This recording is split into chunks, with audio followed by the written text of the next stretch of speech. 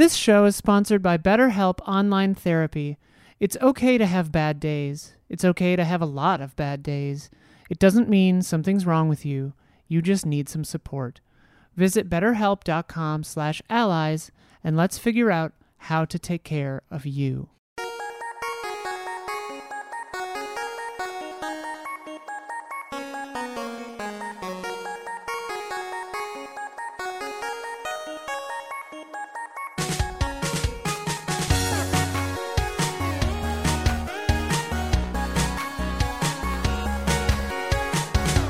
Hello and welcome to the Easy Allies podcast. I'm your moderator, Daniel Bloodworth.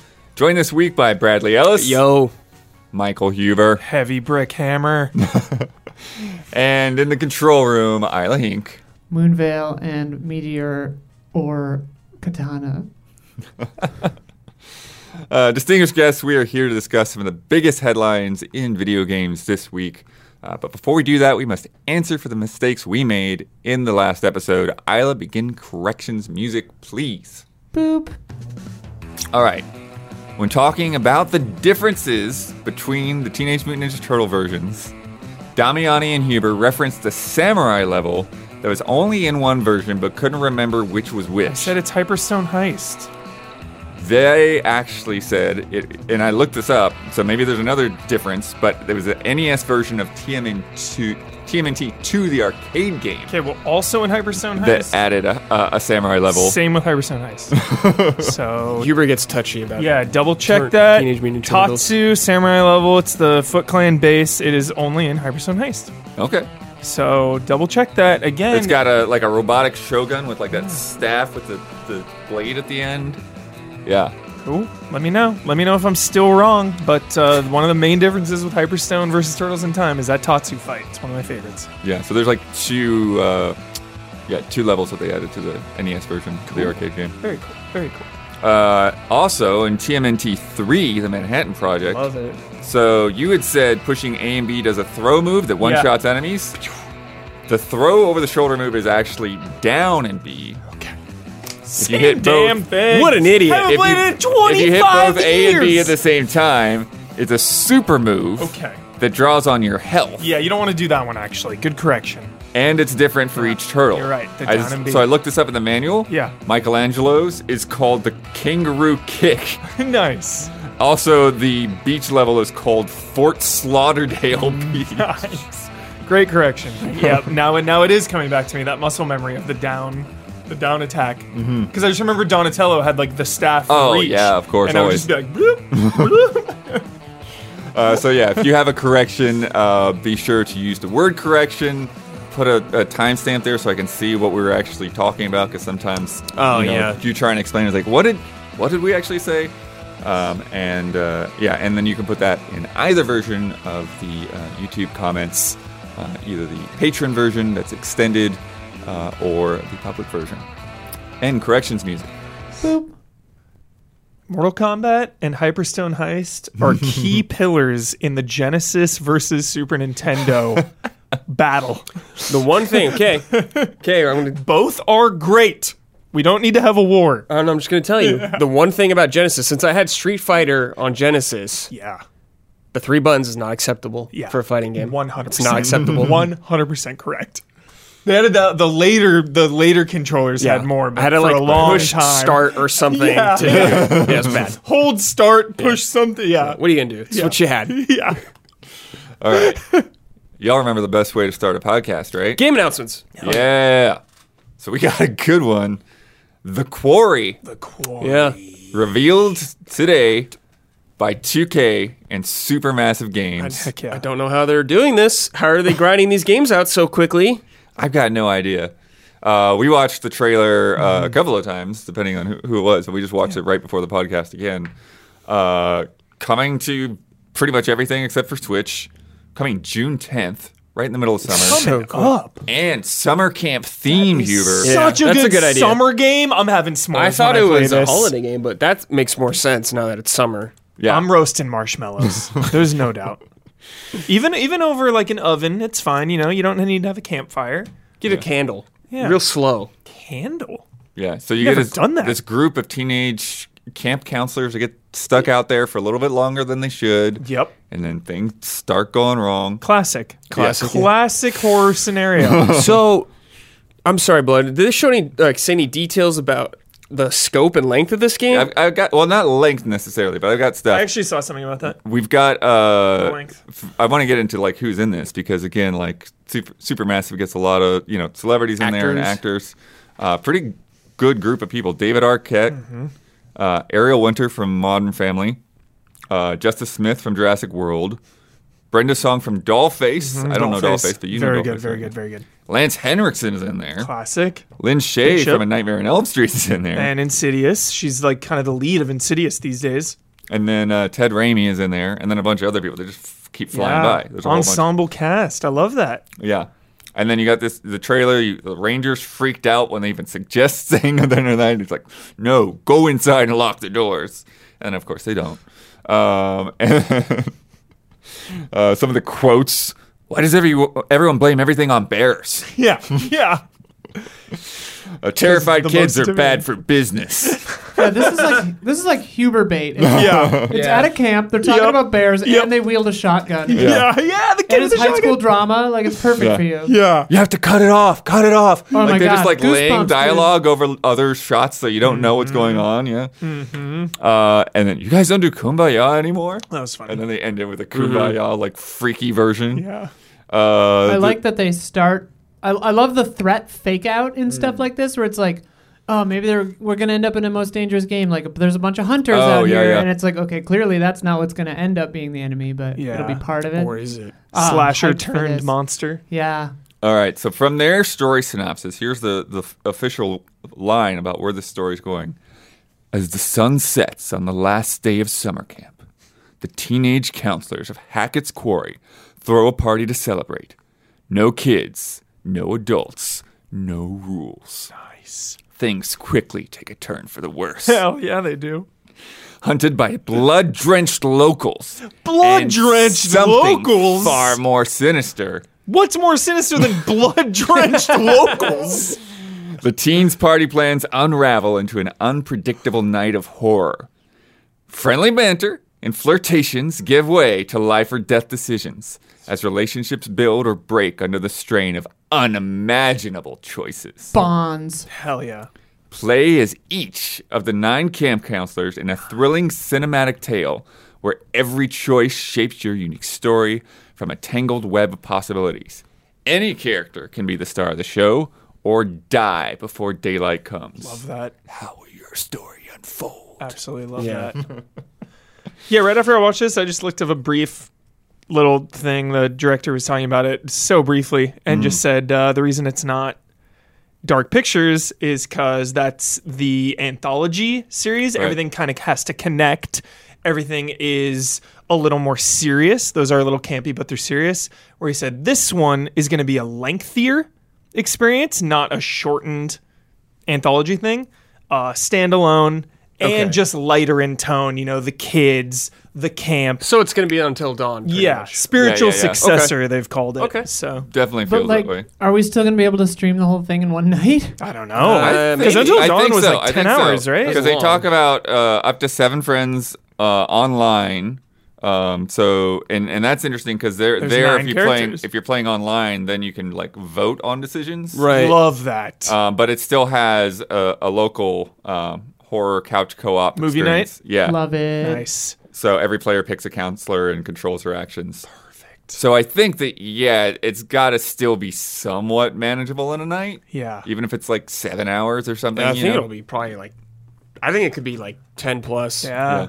Like we could do it in a night, but it might be rough. Yeah. But Start in the evening. Yeah. no, You start, know? Sun going early. down. Start like Yeah, 4. start at like 4. Yeah. Until Dawn, main story 8 hours. 8 hours. Yeah. Says how long to beat. That was it. Yeah, Main Until plus Dawn was extras, one of the 9.5. longer ones, I think. Well, how long was the last one we played? Wasn't Like that like 6. really? Six, Yeah, it was like right? 6 or 6.5. Shit, that was it. I'll check. Damn. Little Hope. So it's gonna be What like was after Little Hope? probably an hour, 2 hours. House of longer? Ashes. House of Ashes. Yeah, yeah. Little Hope is 5. House of Ashes is so great. Love House of Ashes. Yeah, what's weird with the Dark Pictures though is because they have that online co-op where you're doing stuff at the same time. Like Yeah. that length is very different than House of Ashes is 6. okay.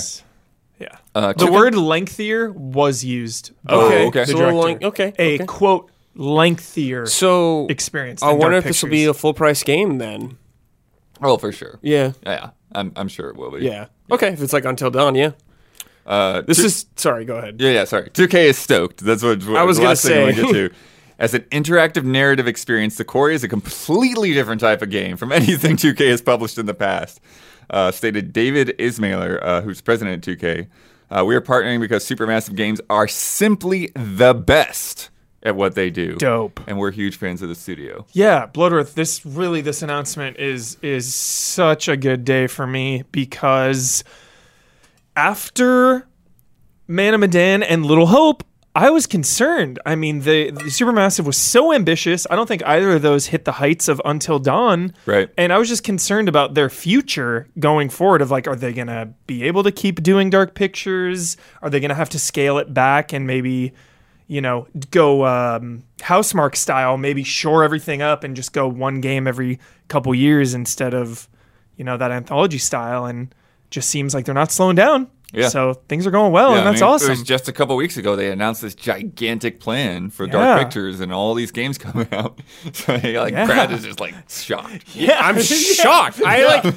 When I hear about people talk about these games, the newer ones, most people are just like, whatever. Yeah. And I don't hear anyone really talk about these games except this group. But I'm they're quietly doing well enough, so cool. Yeah. Yeah. House of Ashes was the one that did the best, I think. Critically, commercially, there was good buzz on that versus Man of Medan and Little Hope. Right. It's weird. It feels appropriate that they shouldn't be massive, huge successes. Right. You want them to be top of the middle because it's their B movie. It feels right. I don't know. It just reminded me of Telltale, where it's just how are you making so much of these things? Right. Yeah. I mean, the quality seems better, at least right now, so I'm not worried about the engine. I'm not worried about or anything, but I mean, good for them. Yeah. Yeah, I mean, the likenesses do look really good. Yeah, you see they David do. Arquette in there, that's him. Well, just pumping them out. Yeah. And their games. I do wonder though about 2 a year though if that'll be a diminishing return. Yeah. In the future. Yeah, because I think that they probably, this being a separate branch of it, they probably don't have another one of these lined up. Yeah, for you're next probably year. right, maybe. Yeah.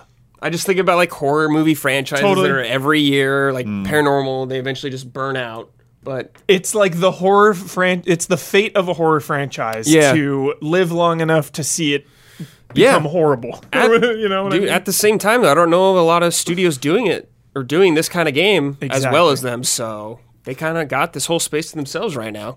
They're needed. We need this space. We need this type of game. Like you said, there's nobody else really doing it. Well, and this has so much value, The branching Isla, deaths. That's the branching yeah. deaths. Yeah, and that's always fun. And just being able to do the movie night style It's some of presentation my of favorite. It's some of my stuff. favorite. Yep. I love it. It's honestly a highlight of my year, Yeah, each time. Even if the And, game isn't great, the experience is. Perfect launch for Halloween usually too. Yes. This one will be a perfect launch for Summer nights. whatever E3 is gonna be. But it's summer camp. Yeah. It's so good. Oh, I'm excited. Yep. Plus the production design, the music, the logo, everything on this Yeah. seems so crisp. Totally. Oh man. Do we need teenagers? Because I feel there's something about having teenagers just really raises the excitement about it. It's because it lightens it up. Yeah. Whenever teenagers are involved, it's just got a little it's a little breezier, seeing them in trouble, seeing them banter.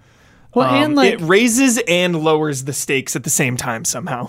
and it also it's a tool narratively because it's easier to believe that a hormonal teen who doesn't have life figured out yet would make poor choices in this situation rather than a mom who has to survive for her kids or those are different decision making processes, Right. Well, House of Ashes, you had that whole weird sort of estranged marriage plotline. Oh, yeah. going on. yeah. Yeah. I forgot about that. House of Ashes though was a cool take because they were all trained soldiers, so Yeah. they were making decisions that made sense for them. Yeah. Whereas Little Hope is random assortment of people. It's just cool to see different groups. Totally. Yeah, I missed A Little Hope, unfortunately, but yeah, was glad fun. you guys got it. Yeah. Probably the second best of the Dark Anthology so far. It was my least, but... Really? I liked it more than Man of Medan. Iceman, dude. That's Iceman, all I remember from Man of Sean Medan. Ashmore. Which one had the... That was Until Dawn. That was Until Dawn. Oh, right. Yeah. Until Dawn spoilers? Sorry. You can put a beep. Dawn, time code. He's going to do it. Yes. Perfect. Nice. Yeah, put a note there too. It's funny. Some other weird news. Yo, to get in the... I always do this. Sure. Sorry. Because my brain doesn't move fast enough. You know? I'm just still thinking about that while you're moving on. Yeah. Your brain moves just right, baby. It's... Like a T-Rex. It takes a little bit. He can't think about it if it's moving. To get in the mood for the quarry, check out Fear Street. I got some Fear Street Yes. 1978 vibes, you know, just so Yeah. I want to plug that one more Was it a time. camp thing? Yeah, the middle one is, yeah. Fear Street rips. Yeah, dude. Fear Street rips. God. Sorry, Blood. All right, you ready, Huber? He's going to move on to Fully ready, fully ready. new topic time. I just wanted new to shout out topic Fear in Street. 3, 2, 1. People are leaving the initiative left and right. Yeah. Perfect Dark was revealed, teased in December 2020. It sounds basically like nothing is happening, or like it might even be It's rebooted. Like just very yeah. slow progress. Last September, we learned that they're like outsourcing to Crystal Dynamics, and we're just like, what is going on? To help on it, yeah. Yeah, and so earlier this week, Eurogamer had reported that the director, Dan Neuberger, had left. Ooh. And then Video Game Chronicle dug into the LinkedIn profiles. They like listed everybody on the team and their status, and they basically said that basically half the team has left in the past year. Whoa. Around 36 people, including most of the senior design team, including 3 former God of War designers. That's bad. That is a bad sign. That's not good. Yeah, and so it sounds like they just, as a new studio, have not been able to like really gel and create like a studio culture. It sounds like there's a lot of like people got hired in feeling like, okay, this is going to be a collaborative effort, and then like we're all going to work together and design this thing. Whereas the studio head, Daryl Gallagher, and Dan Neuberger were just more like, no, this is like top down. This is our vision. This is what the game's going to be like. And they're like, hey, this is what we need. This is the staff we need. And they're like, just kind of being told like, no, this is the way it's going to be. Mm-hmm. And I'm sure COVID doesn't help. I'm sure that didn't help Yeah. at all.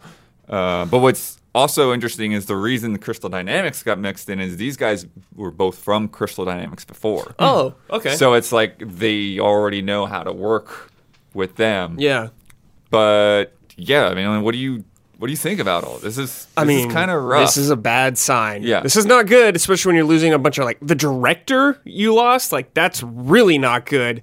And having to bring in another studio already off the bat to help with this is a little suspicious. But I mean, I'm worried about this game, obviously, like everyone else. It's not necessarily the end of the world. It doesn't mean it's not going to come out good. Like Final Fantasy VII Remake went through development hell, like had to reboot the whole freaking game. So it could turn out all right, but it's very disheartening to hear. I'm very concerned for it. Yeah, everything Brad said. It's definitely not a good sign, but it is not the end of the world. Perfect Dark is such a cool game, and I want to see it return, but I just hope when it does, it returns right. You know, now that it is in kind of this quote-unquote development hell, I don't want them to force it. You know, I don't want them to just put out a product to get it out there. You don't want it to be zero, necessarily. Exactly. Right. Exactly. Forgot about Perfect Dark Zero. And Oh most my people God. did. Because it's kind of forgettable, unfortunately. Like it was a launch game, wasn't it? Like, yeah, for man, sure, yeah. Perfect Dark, the first one made such a huge impact. So, like, hopefully they could figure something out. Like, I want this game to be good. I want Perfect Dark back. So many people do. So please sort it out. Like, I just feel like really worried, Blood. I just think like when I hear stuff like this, I just think of like Anthem in my brain or some like BioWare game like Dragon Age that's just taken forever. I'm just so concerned. Yeah. Microsoft needs a win with this game. Yeah. It doesn't really add to the conversation, but I always am just in the mindset of like, I don't get excited about a game until it's like within a couple months away, period. Like, I don't want to put my eggs in the Perfect Dark basket. Well, at least like know? seeing it, Yeah. at least. Yeah. Well, I mean, that goes back to the question, right? We've talked about this before with Microsoft, right? Whenever, the coalition, before they're the coalition, Yeah. they said, like that Black Tusk Studios game and like this huge teaser, and it's like, what is it? Yeah. It ends up being nothing, kind of, and it feels like Perfect Dark is sort of in that same situation. It was like, It was a recruitment video. why? It seemed like. Yeah, it's like, why do we even know about this right now? But it's weird even saying a recruitment video because they had already sort of assembled this dream team. Yeah. Right? They gotten all of these developers in their doors, and then But then they couldn't make them work together. recruited Yeah. Crystal Dynamics though after that, right? Wasn't that announced afterwards? Well, yeah, that's after people started leaving. They needed bodies to make this game. So people are leaving pretty early in this development then. This game's far Remember, away. 2020, Yeah. December 2020. Yeah, this game's far away. It was Far revealed, away. and then in that time, a bunch of people left. Yeah. And then September Jeez. 2021, they're like, okay, Yeah. we need somebody else to help. It's just so interesting when you hear about these issues for an established franchise. Like, sure, there's only been 2 Perfect But Dark it's a- games. it's a known but it's IP. a known, yeah.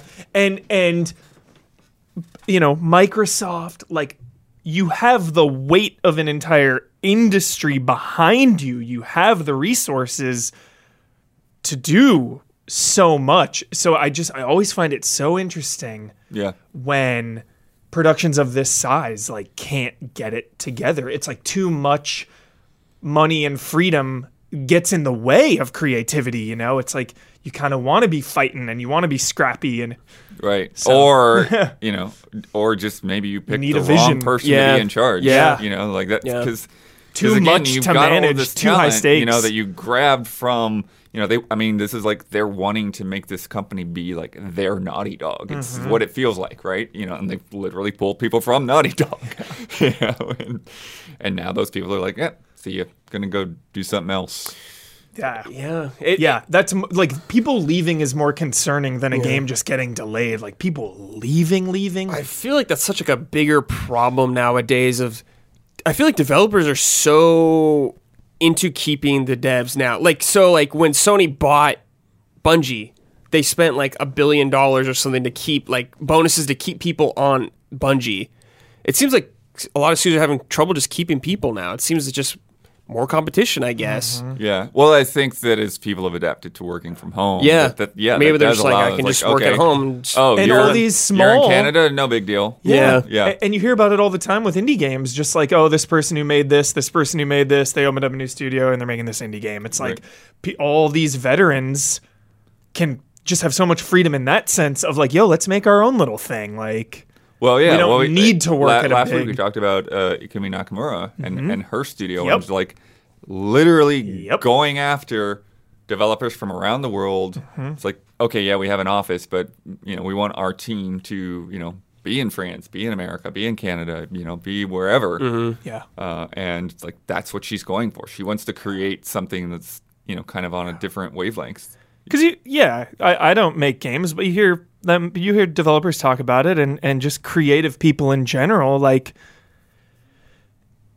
getting hamstrung on things that they make you do. What if you don't want to have your level ups and your quest markers, just like forcing these things into the game, forcing the devs to do Right. certain things. the expectations of a AAA. So like here, I put these microtransactions in, and the Yeah. team's like, no, please Or- don't. yeah, just things like that. Yeah, these Right. things that need to be in the game because it is a $200 million AAA product. Right. Yeah. Well, and I can also just hearing sort of the echoes of what's gone on there, and I don't think there's like really any of these people that are like fully on record, but it feels like, hey, you hired me because I'm an expert Right. in what I do. Yeah. I'm on the top of my game in my career, and then you won't listen to what I have to say. Yeah, it's just like, what am I Like, doing what? here? I can Yeah. go somewhere else. Yeah. Frustrating. Yeah, it's frustrating. I'm rooting for him, hoping for the best. Yeah. I do hope that at the end of the day, we wind up with a good Perfect Dark game. Yeah. Because we need it, right? Because it's just Perfect Dark it's in a weird place. I feel like the original Deus Ex is sort of there too, where it's like you go back on it and it's like it's cool, but it's also kind of cheesy, you know. Yeah. And you need like a Perfect Dark is very cool. Yeah. Another concern with how long and complicated this thing is going to be is Perfect Dark has a big, great campaign and a big multiplayer suite. Yeah. So that's two things you need to make now. And like The Halo co-op. issues, Co-op. So it's a huge undertaking. I didn't think about that. Like, what do you even do? Do you make your multiplayer free to play like Halo? Do you not have multiplayer and alienate the original fans of that? It's right. It's a long they way had to the what was that? The counter-op mode. Remember that? the like psyops or counter-op. What was Counter-op was like you had your regular player, but then player 2 would just sort of jump from enemy to enemy. That's right. So you would be like a random enemy in the level. That's cool. Try to take down player 1. You get killed. Okay, now you take over another enemy. Like, that's a cool mode. Yeah. All this crap on the N64 somehow. Yeah. Yeah. Dang. Huber, Yo. I'm glad I got you this week. Nice. I know it's rough with the reviews and stuff you're working on. What do we got? It's NPD time. Yes. Yes. February NPDs, courtesy of Matt Pescatella. February. Was that Pokemon or was that January? January? Yeah, I think It'll still be on here, though. It'll still be on here. number one. We'll get to the full list. I want to get some highlights in here first, because there's some things to talk about. Switch was the best-selling hardware platform of February in both units and dollars. Oh, in dollars, too. Interesting. Yeah. Gotta play Xbox Pokemon. ranked second across both. PlayStation 5 is leading in 2022 dollar sales year-to-date, while Switch leads in unit sales. And then the big story, one a lot of people have been talking about this week.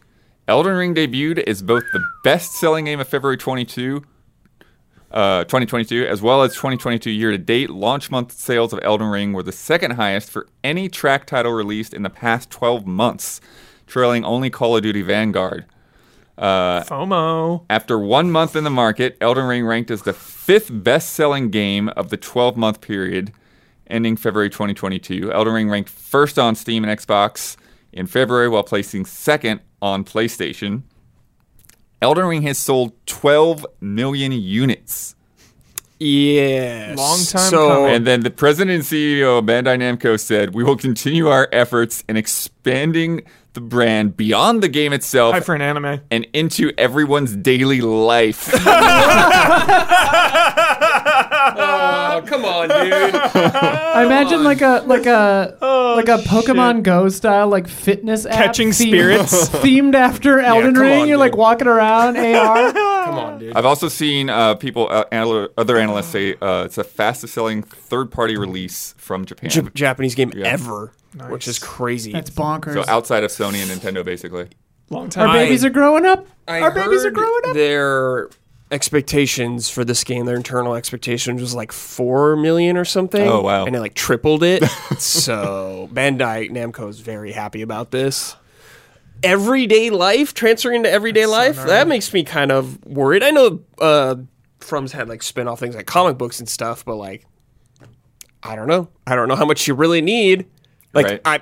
now this makes me think they're gonna push for a sequel super hard. Trilogy, yeah, like Dark Souls. But like the new trilogy. this game took a long time to make, like 5 years or more. I So mean, it's like- gonna Because be they've had long. this going on the back burner since Dark Souls 3, right? Yeah, I think so. I mean, like they're adding NPCs and shoring up storylines in the patch. Like I can't imagine they're gonna do DLC like crazy, especially Yeah, now. there might be Yeah. 3. I mean, they did 3 with Yeah, Dark they're Souls gonna 2, do so who knows? 5, 6. Like they might turn this game into like a live live service. service Yeah, with it's this kind of crazy. numbers. Yeah, absolutely. Your install base is so big, and New your GTA 5. foundation is there. Elden Ring Online. What if it's a Tamagotchi game with Oh pot my boys? god. Dope. I'm in. Pot Boy Tamagotchi. Yeah, So feed your in. pot boys. Oh. Give them so some into that. flesh. I would do it. And like wolf tier Yeah. wolves and like mimic tier ashes Yeah. and Tamagotchi. I would This feels like a long time coming and a perfect storm. Souls games, 1993. Perfect even if Storm. a 92. lot of the gaming community didn't play Souls or Sekiro and Bloodborne and whatnot, they've heard about it. They know about it. They know how much people love it. Then this game comes out and gets 10s everywhere, gets really good reviews. I think the sales are so fast that the 10s can't even make that much of a difference. Yeah, but then the promise of it is more accessible, that it is open world, you have a little more freedom in the way you play. It has a little more mainstream appeal in that sense. Yeah, and then just the snowball effect. You see it just like streamers and everyone and playing it, and then you just go on Twitter and everyone is playing it, and then you tell yourself, I guess I got to play this. Like, I see it time and time again with games. Obviously, not 12 million, but like Lost Ark and New World, like these games that just have their big moment where every single person is talking about it. You got to play it. Yeah, it's definitely funny how that works on some people, right? Because there's people like, oh, I hate Souls games, but I guess I'm going to play this now because everyone's talking about how great it is. Yeah, so many people, I mean, I'm super happy. It sold super well. It feels great. I love these games, and I want more people to play them. And it's so awesome that so many people are clearly trying this kind of game for the first time. Yeah. People like struggling through it, but like encouragingly doing it is such a fun thing to see online. Just like, yo, I died a bunch of times, but I finally beat the boss. And it's like, yes, keep going. Like, it's awesome. So it's about, man. Correction, Perfect Storm was in October 1991. So. Nice. 91? 91. Wow. I remember Halloween. It hit my hometown, and we got 3 feet of snow on Halloween. I wonder. Oh, wait, so the actual event, not the movie? The movie was 2000. The event was 91. I'm like, that seems way too early for that. No. It was based on a real storm. Got it. The Andrea Gale. Bloodward question. Not that this hasn't happened before, but now with the success of Elden Ring, do you think buyers are trying to buy this more, sniffing around this territory now? Like, I'm sure, Buy what, though? From Software, from Kodakawa. Oh, that would be difficult, I think. Not blood money can get you anything. Yeah.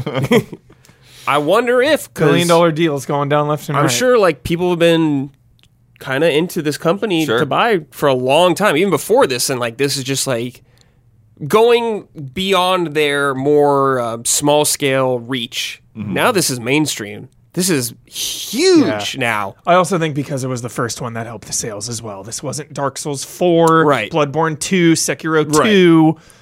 And then Sekiro obviously was like notoriously difficult. I think that's the opposite, though. Usually, I mean, like you saw, like Assassin's Creed just had its biggest numbers, right? True. Sequels usually can't help. it's the established thing, the known name that sell. That's why movies always just do the same thing. I didn't grab it. We actually had a Love and Respect question that was like asking, is like, do you think people, because they had somebody mixed up the names, do you think people mistook this for an Elder Scrolls game? Because they sound so similar. Maybe, who knows? Yo, as silly as it sounds, and you don't even hear him talk about it or like referenced with it that much, but like the Miyazaki effect helps. That is a point for the mainstream. You want to talk about mainstream sales, that name... George Martin is a recognizable aspect. When I'm talking to this game, I went to a family thing and like a lot of people were there and they were asking me like, "Yo, what's this like Game of Thrones game?" It's the Game of Thrones game. It's not Dark Souls because they don't know, but they know Game of Thrones. So it's just like broadening that reach. Dude, like according to my gorgeous therapist, everybody's talking about this. Yeah. Everyone she knows. People who don't know video games. Yeah, it's awesome. That's cool. Good. That is cool. Yeah, it's crazy. Horizon Forbidden West was the second best-selling game of February, while also ranking first on PlayStation. So Horizon beat it on PlayStation. Weird. Yeah. Dollar sales of the PlayStation 5 version of Horizon set a new launch month record for the PlayStation 5 platform. Wow. Dang. Jeez. All right, Huber. So now I got the top 20. Okay. So he already knocked out 1 and 2, right? Elden Ring, Horizon. Our number 1 and 2 for February? Yeah. Yeah. Pokemon 3. Pokemon is 3. Yeah. It was number 1 last month. Mario Kart. Yeah. Mario Kart is on the list. Mario Kart is number 8. Yeah, there it is. Grand Theft Auto 10 still, my goodness. Grand Theft Auto 5. Where is Grand Theft Auto 5? That's the trilogy. Yeah, I was going to say trilogy next. Where's Grand Theft? I don't is know. GTA 5 not on there? I don't think. They were waiting for the next gen version. Maybe they are. Has It'll be there for March. Has the come to pass? Matt Piscatella. But what do you think of the other two? Call of Duty. No, the new ones. What's new this month? There's 2 others that are new for this month. Oh, new? Dying Light 2. Dying Light 2, Yeah, yeah. there you go. Yeah. Number yeah. 4. Did well. Wow. Did well. The other one is somewhat unexpected to me. I'm Unexpected. gonna get it. I'm gonna get this. Actually, next on the line, too. Next on the list. line. Number 5. Witch Queen. No. Damn it. Oh, Total War Warhammer 3. Sick. always forget. Oh, Feel yeah. good pick. Man, games are crazy. Moving It's a mile a minute. crazy. Nuts. Like, A mile a I would minute. not, like a strategy game, and like I think that was on Game Pass too, like, wasn't it? Warhammer Yeah. is one of these bizarre things to me, to where it's like somehow it is insanely popular and nobody talks about it. Yeah. Because we're not a PC gaming channel. Well, Like, maybe, It's like FIFA but though. I just FIFA's huge, but yeah. like really, you know. two of my friends who are not like, I mean, they're gamers, but one of them is less of a gamer. You know, they've Lesser been gamer. playing Warhammer 3 constantly. They talk about it all the time. Nice. They're PC guys. Yeah. Any others you want to throw into the wind that you think might be on here? Is Witch Queen on there? Destiny 2? I don't think so. Whoa. No Destiny here. Dead game. No, I'm just kidding. I'm just kidding. Omar plays Destiny. Top 10. We said Call of Duty. That's got to be on there. Yeah, Call of Duty is next at number 6. Vanguard's there. My fucking goatee. Sifu. No. Damn it! No Sifu at all. Sifu's not charting, Not in bro. the 20. What? They were happy with that's the a sales million on it, though. seller. It was actually That's a doing really million. well. But that's Yeah. not an MPD top 10, probably. Yeah. Come on. Come on, Hubert. Was it top 20? Not even top 20. Not in 20. Animal not- Crossing? Animal Crossing is in there somewhere. Where is it? 13. Oh, okay. Dang. Mario Kart. Pokemon, you already said. Yep. Pokemon is on there Is there again at 2 18 Pokemon with, games? with Diamond and Pearl. Yeah, okay. Yeah, Diamond and Pearl. I'm gonna throw a random one out there. Assassin's Creed Valhalla. Oh. Not a bad pick. Not a bad pick, but I don't think it is. Wait, there's got to be some sports on. Oh, GT7? Gran Turismo 7. That came No, out. no, that's- yeah. that's Oh, Mario. that's yeah, too yeah. late. Yeah. What about like an MLB or a FIFA or a No. Madden? Oh, the Madden Madden was 7. was 7. Okay. FIFA was 9. MLB's Okay. April. Yeah, okay. MLB's not out yet. Well, but yeah, sometimes they stick around. I don't know. Yeah. So what are we missing in the top 10? What slot? I think we hit the whole. Oh, no. 10. Still haven't hit 10. Number 10. Perennial favorite. Perennial favorite. Battlefield?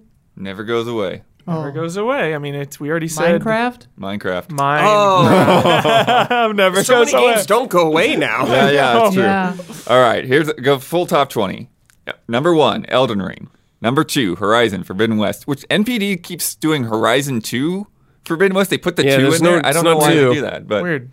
weird I thing. do like though the That was in logo, the logo. when you boot up the logo. There's a little thing in the logo that I looks like a love 2 that. for sure. Yeah. Yeah. because you know they're gonna do it with 3 and 4 Right. and 5 and Number 3, Pokemon Legends Arceus.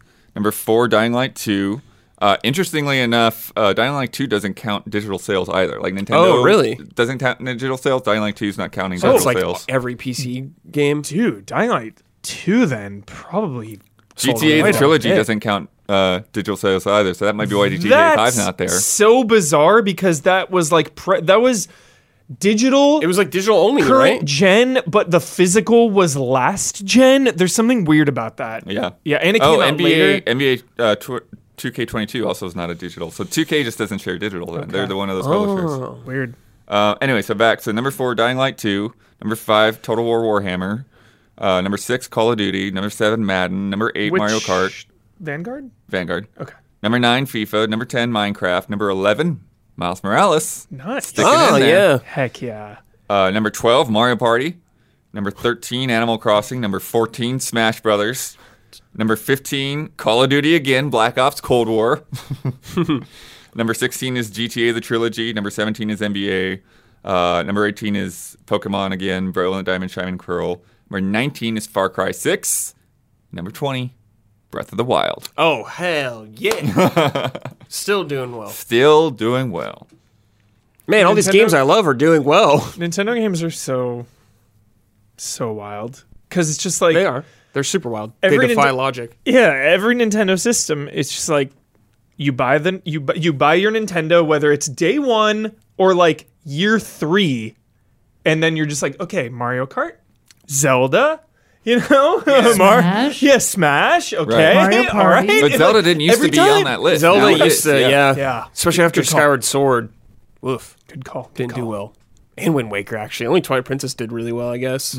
It's like, does anybody buy their Switch and not buy it with Mario Kart? Like, is that even an I option? mean, it feels like that. Like, I gave my brother my old Switch, and then we had a copy of Mario Kart, so I'm like, well, here you go. Like, here's something I know he'll like. Well, then once Switch Sports or whatever the hell it's called Yeah. starts, that'll be in here every week too, Yeah. every month. Yeah, that'll be interesting to see how that sells, because that's a pack-in for the Wii. Yeah, true. But it still was a top seller if I Just recall. the damn Switch Well, you effect. couldn't actually buy it here. I don't think Oh, they had really? a standalone version in the U.S. Yeah, I don't know if we did. Yeah, Japan sold it separately. Oh, Europe did they might have really? sold it separately. I don't. Did they have remember. a packing game in Japan? I think they might not have. Really? That's gonna get some corrections. Huh. But yeah, I don't think they had a packing game in Interesting. Japan. I think they just sold Wii Sports separately. Was when did pack-ins stop? PS3 era? Love pack-ins. Yeah, dude. Wii U had Nintendo Land. Bundle. Yes. Like remember the System drive bundle. home when I mean, you like, had your PS2 didn't Genesis have one. and you're like looking at the back of the box Oh of my all the God. games and you can Sonic see it 2. says Sonic 2 right up there. And you're just like, N64 didn't come with one Oh back my then. God, I love.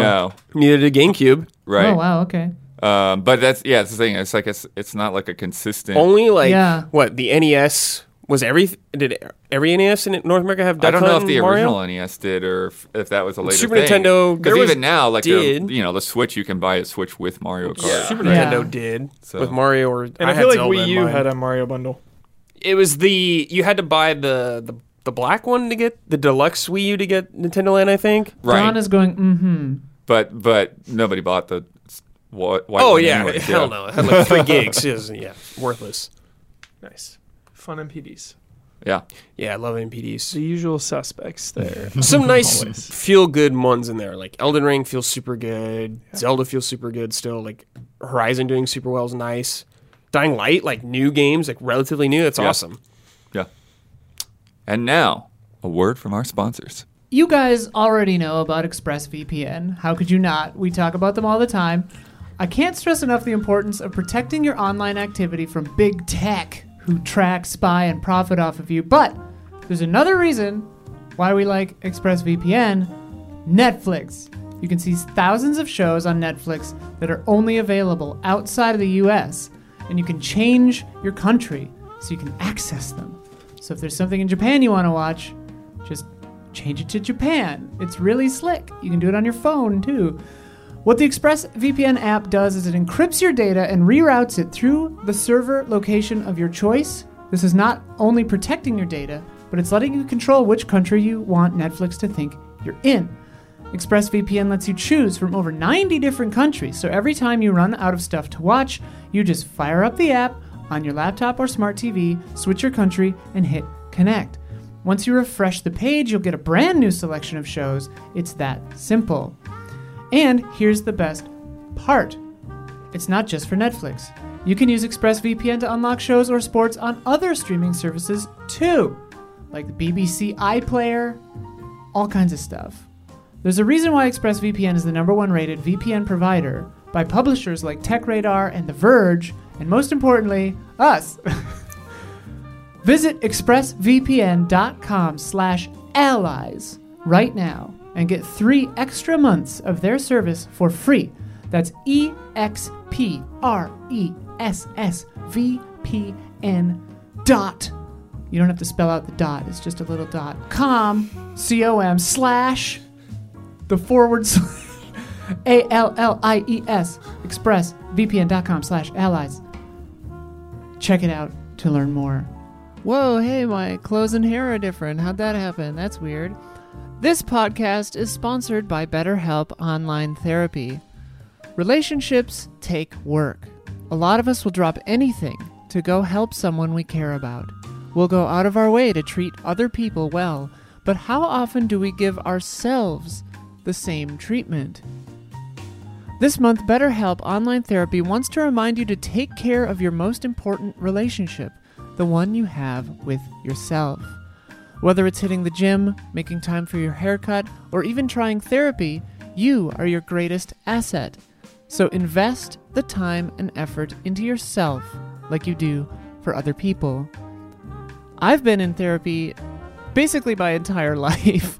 Like, since I was a kid, therapy helped me through a decade of depression as a teen. It helped me through the death of my mom. It helped me through learning to deal with being depersonalized. It helped me with my gender and sexual orientation journey. It helped me with the death of my dad. It helps me with my relationships.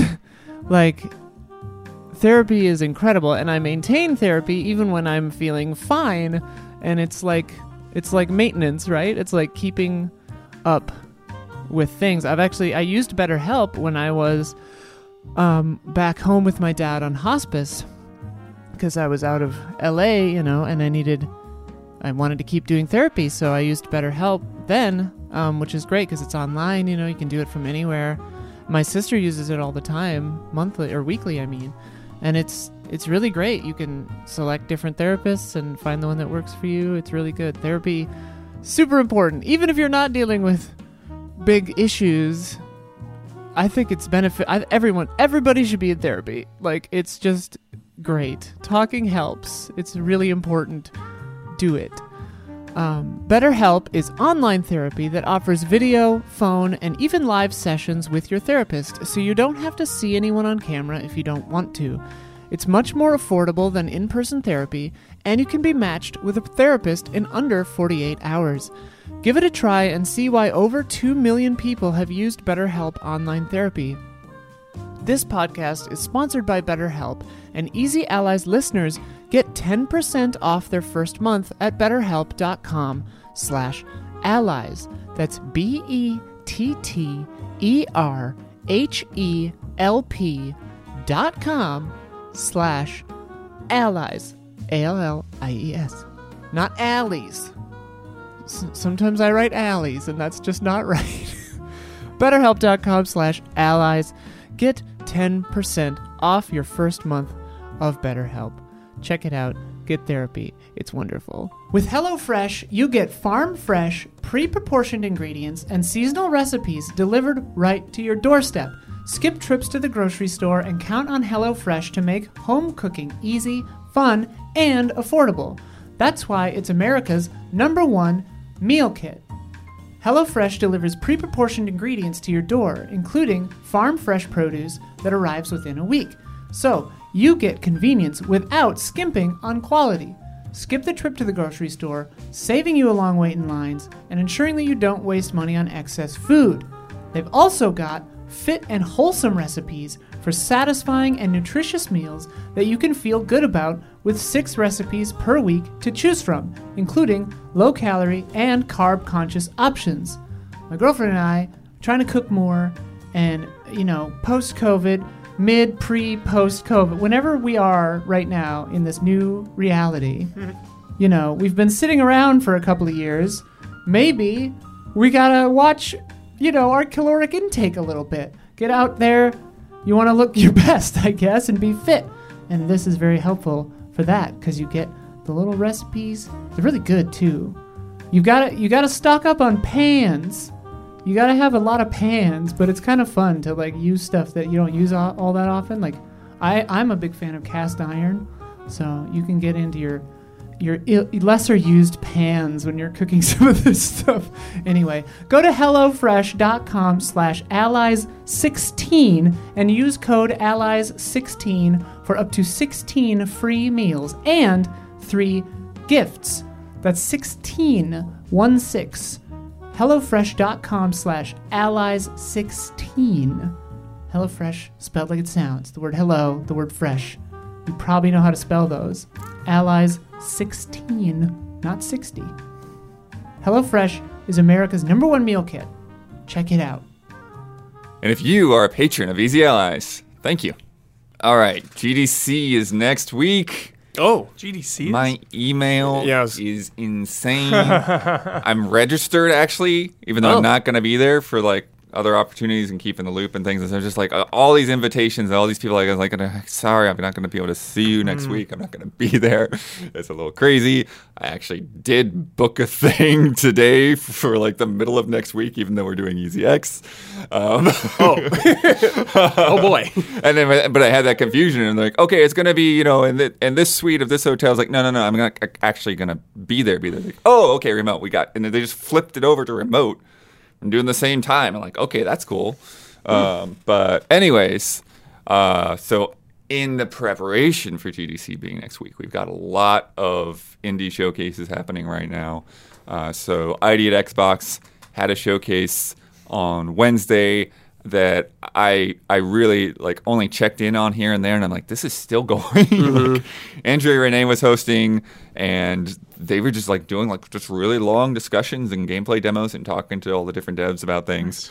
And then Humble also had a showcase, but that was not like a public showcase. That was kind of weird. So just basically they just invited all the press come. They did a showcase that was press only, and then they kind of like put out all the trailers and press releases afterwards. So basically, like just allowing everyone to like digest this stuff, and then we could come back and talk about it. Thanks to IGN and Game Informer, who have recaps of everything. If you want to go and look at the full list, I've got the full list here, but I'm not going to run it down because it's just like a lot of titles for games that you don't probably recognize. But there's a lot of games there. There's about 6 or 7 that I do want to talk about, though. And we watched through the trailers and made sure everyone had some familiarity with them, because there's a lot going on. First of all, one I've been looking at for a little bit, Cursed to Golf. Oh yeah. So this is like, it's like a golf themed like platformer side-scrolling dungeon thing. There's like golf balls that do have ice effects. What do you think of I this? don't know. I was like wondering, it a lot, but I feel like I'm not getting the traction. I feel the same too, but I was wondering how this game works and how it's laid out. Because they said, I think it was 18 holes, obviously, because it's like golf. every hole is a dungeon. Yeah, I'm like, wait, yeah. Is it like you solve a screen maybe, then go to like a next screen or something? Like, and they said there's boss fights in it. I'm like, I don't understand how all this is going to work. I have to like play it, I guess, to fully comprehend it, but it looks cool. Yeah, I like golf RPGs, Golf Story, and the old Mario Golf. Like, it's a cool combination. Of mechanics. But yeah, I just need to. Yeah, there's like a lot of like kind of ricochet shots going on. There's one where like bounced it like up the wall. But it was like they were like I wanted to watch the trailer again because I was unclear on the golf physics. Yeah, because like there was one shot and he was talking about power ups, so maybe it's a power up, but they were bouncing up a wall and hitting these purple things, which allowed them to like redo the angle, like redo the hit. And I was like, is that always how it works, or is that just these pads or power up or what? They say you could buy power ups or whatever. Yeah, there's like a missile ball. There was one that like lit like vines on fire. Seems interesting. Yeah, it seems very interesting to me, and I think it's got a good sense of style, a good sense of humor. Even the trailer was kind of cheeky. They called it a golf-like. Yeah, golf-like. And that's another thing, too. It's like, wait, do you mean roguelike elements? Or is that just like another way of like just playing? Yeah, into the... Or is it a Souls-like? Like, which like are you playing off of? Yeah, they kept saying you're going to die and die. Yeah, you die a lot. They call it golf purgatory, literally. You're in golf purgatory. Yeah, there was a weird joke at the beginning of the trailer where he was like, I'm the only person who made this game. And then another guy's like, that's not true. But the lower third was like, that goes true. back to what I was talking with Brad about Tunic. Because like originally like you had that in that script and it's been sort of like put that out that way, but like I think I sent you a link to an interview where they kind of like, no, not really, one person only, and I think when I talked to him at E3 they kind of gave me that same thing where they pushed back against that narrative. Hazy, because it's like, no, you need a lot of people to put a game out, even if only one person's doing like the bulk of the design work. So yeah, I think they were just because I feel like in the past year, we've had a few different games that have said that. It's like, from only a single-person team. Like, it's become like a bullet point. Why can't I think? Cyber Shadow was kind of like that. Right. It had like one main guy in it, but Yacht Club helped out with it. Right. So I think maybe that's why they put that joke in there. Spelunky, right? Because again, like it's an ID at Xbox thing. That's probably like part of their target audience is just like other indies that are going to be around GDC. Yeah. And so they've probably just all been sitting around like laughing at these people that are marketing themselves as one-person developers. It's like, I'm a one-person developer too. Warren Spector, one-person developer. But yeah, I'm looking forward to the game either way. Another one, like, the second I heard about it, I was like, what? Monaco 2? Yeah, Monaco 1's so fun. Yeah, I never heard of this game before, or the first one until today. Yeah. So the first one is almost 10 years ago now. Yeah. I don't know exactly. Yeah, you said you were playing it at Game I Trailers. remember playing with y'all I at reviewed Game it at Game Trailers. Trailers. I gave it an 8.4. I went back and looked at my review. Yep. I remember playing this with you, Bloodworth. April 24th. Super fun. 2013. Wow. Yeah. So out of nowhere, for those who are not familiar with Monaco, because it's been forever and it was not a huge game, it is a heist game. It's a stealth game. It's got a sweet freaking ragtime piano soundtrack by Austin Wintory. Yeah. Yeah, dude. And yeah, the graphics are super simple. One of the things with the stealth elements is that you have a vision cone. So like most stealth games, like you see the other enemy's vision cones, but in this game you have a vision cone, so you can only see the parts of the map that your characters can see. I remember that. And so it really puts a lot of depth into the strategy. Was it multiplayer? It is players? multiplayer. Yeah. And you kind of got a little bit in the teaser for 2. They talked about they were kind of referencing the different criminals, the different characters, because there's a hacker guy. Mm-hmm. There is the cleaner, who's the only one who can actually grab a guy and Cleaner, of course, snap his neck kind of thing. There's a monkey. I think there's a guy with a monkey. I forget what the monkey actually does. And then there's a mole that can dig through walls. Sick. That I think was later on. That's cool. The mole, dude. Yeah, locksmith opens doors faster. Locksmith's hype. And then the guns and stuff were really limited, so you could pick up a gun in a level, but I think the amount of shots that you had, it was depended on the number of coins. Oh, okay. So you had to be, and then as soon as you shoot it, then everybody hears your The shot. alarms So go off. Yeah, the alarms cool. go off, things get crazy. Cool. That sounds awesome. Yeah. But what we saw today was just a teaser. Yeah, an animated I didn't know what thing. the hell it was It was until just you were referencing a told me bunch of about it. Monaco stuff, and so I don't know. Is it going to look the same? Is it going to have? Yeah, is it going to be the same kind of gameplay but with a new art style? Yeah. Is it going to be something crazy in 3D or something like that? Yeah. I What wonder. is this game going to play like? I don't know. I really want to see a screenshot. I want to know what it looks Sounds like. cool though. Yeah. Fun party Pull game. heist off with everyone. Yeah. Hell yeah. It's really fun. Yeah, and that's the thing too. That multiplayer. Yeah. Getting in there. I can remember it being one of those, one more, when we were Right. playing. Right.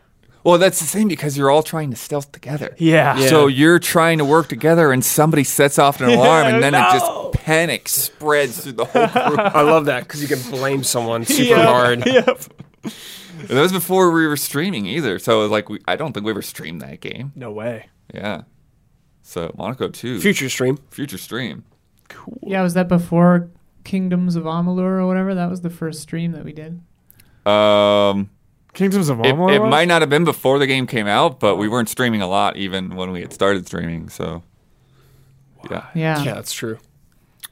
Kingdoms of Amalur was 2012, so yeah, it was after that. I can remember streaming Grand Theft Auto 3 when it came out. That was 2013. 3? 5, I mean. Like, huh? Thanks. Huber's from the past? Somewhere. Different reality? Flash sideways. Yeah, exactly. You're from the Berenstain universe. Or is that the hell we're in now? I don't know. I Steen. never remember. I'm from the Berenstein Bears. Me too. Me too. Immortality, an interactive movie trilogy. There's a new set of games, I guess. They say trilogy from Sam Barlow, who did Her Story and Telling Lies. I've been meaning to get around to Telling Lies. I've heard some people weren't as hot on it. Sophia just played it 2 weeks ago, and she cracked it immediately. I don't know. She stumbled upon a video that pretty much solved it 20 minutes in, and then was sure, I can see that happening. For yeah, sure. she just kind of stumbled onto it, and then she was just like, okay, I guess I know what happened. I haven't played that one, but yeah. Yeah, I could never get into Her Story, which, seemed right I at loved Her Story, Yeah, it seems right up my alley, I love all genres. I love movies. I tried hard to get into it, and I scrubbed out. I just couldn't get into it. Yeah. The premise of this one is really cool. The theme seems cool. Her 3 movies or whatever, and seeing each one of those, really sweet premise. Yeah, because so basically for people who are not familiar with these games, they're like old CD-ROM games. So everything is FMV, yeah, like live action, filmed with real actors, and you work by like putting the different clips together. And so with this one, they showed like essentially like mashing one frame from one movie to another movie. Yeah, they called it a match cut, which is a filmmaking term that you can, basically match a movement to another thing. There are a few different ways people use the term match cut, but they're using that term for this. Yeah. Yeah, it looked like she basically had the same facial expression from one movie to the next. Yeah. It's funny, like, and maybe the trailer isn't doing a great job selling it, or I need to watch the trailer again, but something I kind of wish they did a little differently is to make the movies look more different from each other. Because like the whole presentation seems like kind of video-y. It would have been nice to see like different lighting style for like a different quality for this, and like maybe they do more of that, and I just didn't like see it in the first watch of the trailer, but the posters all look kind of the same. Yeah, they did look like older movies is what they were going for sure, at least in like costume and set design stuff. Right, but it still looked like it was shot on video. Yeah, it was like all the same movie, just like three skins of the same movie. Right. I get that. I get that. Obviously they're not going to film this on film because like that would be not very cost effective probably, but like you can do treatments on digital to make it look different. I don't know. Maybe it does in game, or I just didn't catch it watching or it like on they'll have a pass on it later. Yeah. Still working. Yeah, you can definitely do that in post. Yeah, like later on. I love when a creator has such a clear vision and does like a disconnected trilogy.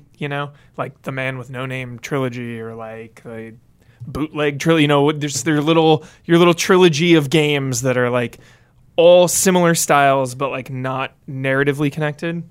I think that's cool. And yeah. I wonder if there's like a subtle through line to any of them at all. Like I don't know. One of the things that was in there that might have been easy to miss is they have behind the scenes footage as well. Oh, cool. That you come through, because the idea. So yeah, the premise is that this actress Marissa Marcel is lost, and her movies are also like being erased. So you're going through, essentially like the raw reels of this stuff to try to solve the mystery and figure out what happened to her.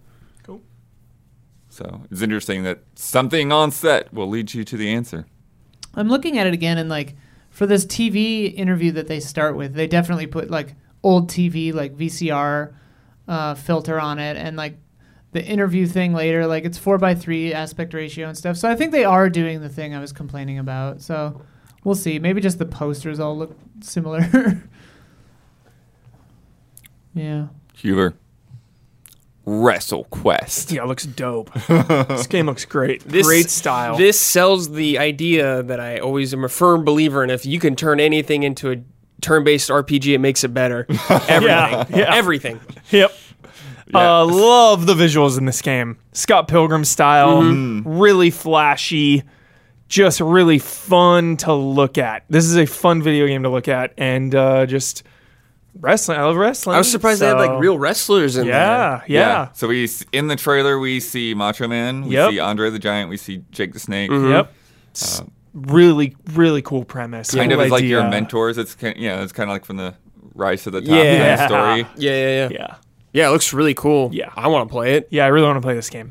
The combat that they showed was really funny though, because like you had the wrestling ring, but then the traditional like JRPG, one side, left side, and right side. It was cool. Like I think one of the moves was like a pin. You're like trying to pin someone. You had to like line up a meter, kind of like in a certain thing. Like that's sweet. I love shit like that. But before that, there was like a combo with a taco. Yeah, it's gonna get one wild. One character throws a taco at another character, and then they throw it at the enemy. And then, like, wrestling's crazy. Yeah, it looks awesome. Spicy bomb. Yeah. I rewatched the Immortality trailer. I was just wrong. They all look way different. I don't know what I was talking about. Correction. I'm crazy. Yeah, correction. Got it. The one that I'm interested in, but a little hesitant here, but still kind of interested to see where it goes. Whalefall.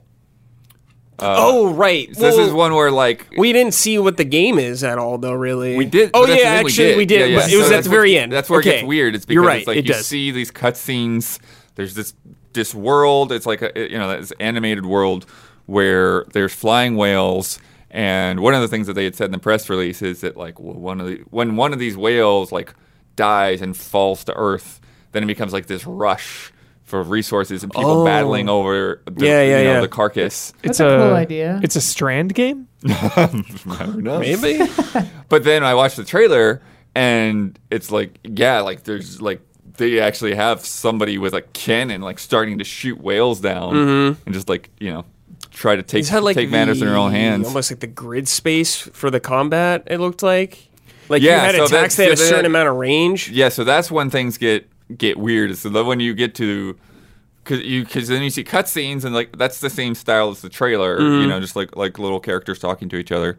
But then you get to gameplay, and it's like, and I don't want to be insulting, but it looks like a student project. Sure, like it looks visually. rough. Yeah, it looks like GameCube. Everyone it doesn't in the look room. like it's Or am I thinking of the other one? Modeling and everything is rough. Yeah. Everybody in the thinking room of when it something went else. from Okay. anime cutscenes to the 3D models, we all went, "Whoa!"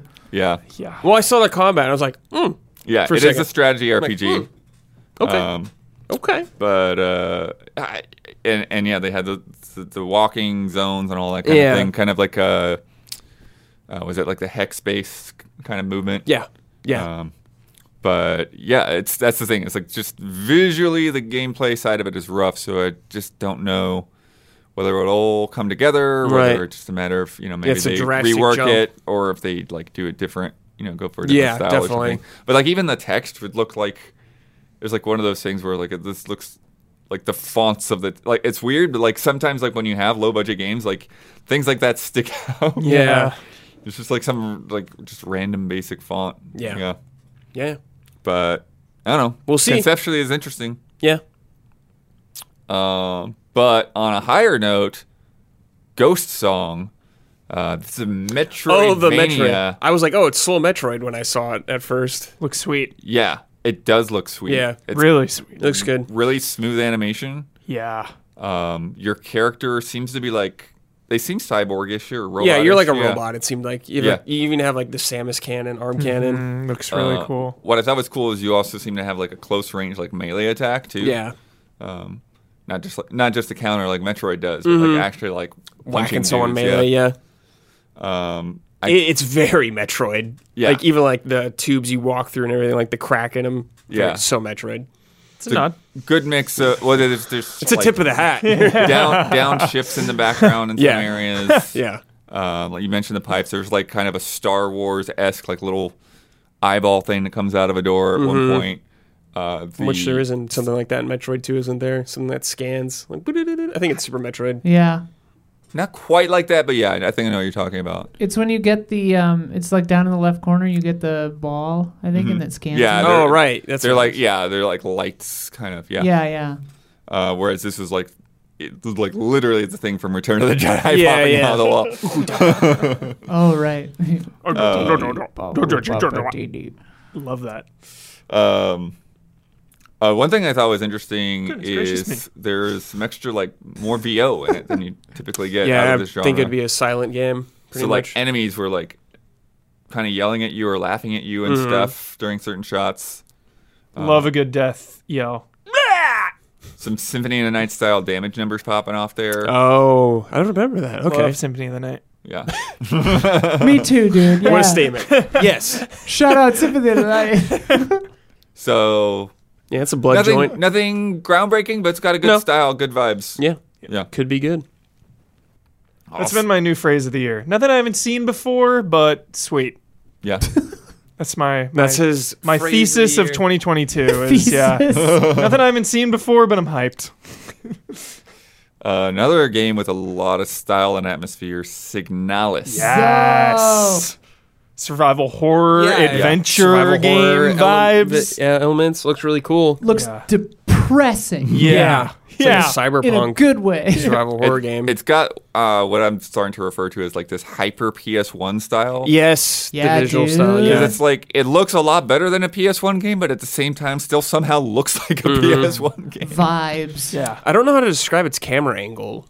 How you like what it looks like when you play. When you're playing, it feels sort of like MGS or Resident Evil. Kinda to me. fixed. Yeah, Kind it of, looked yeah. fixed. It's got like the same like laser sight. Yeah, it looks like a with the lock-on gun. thing. Yeah.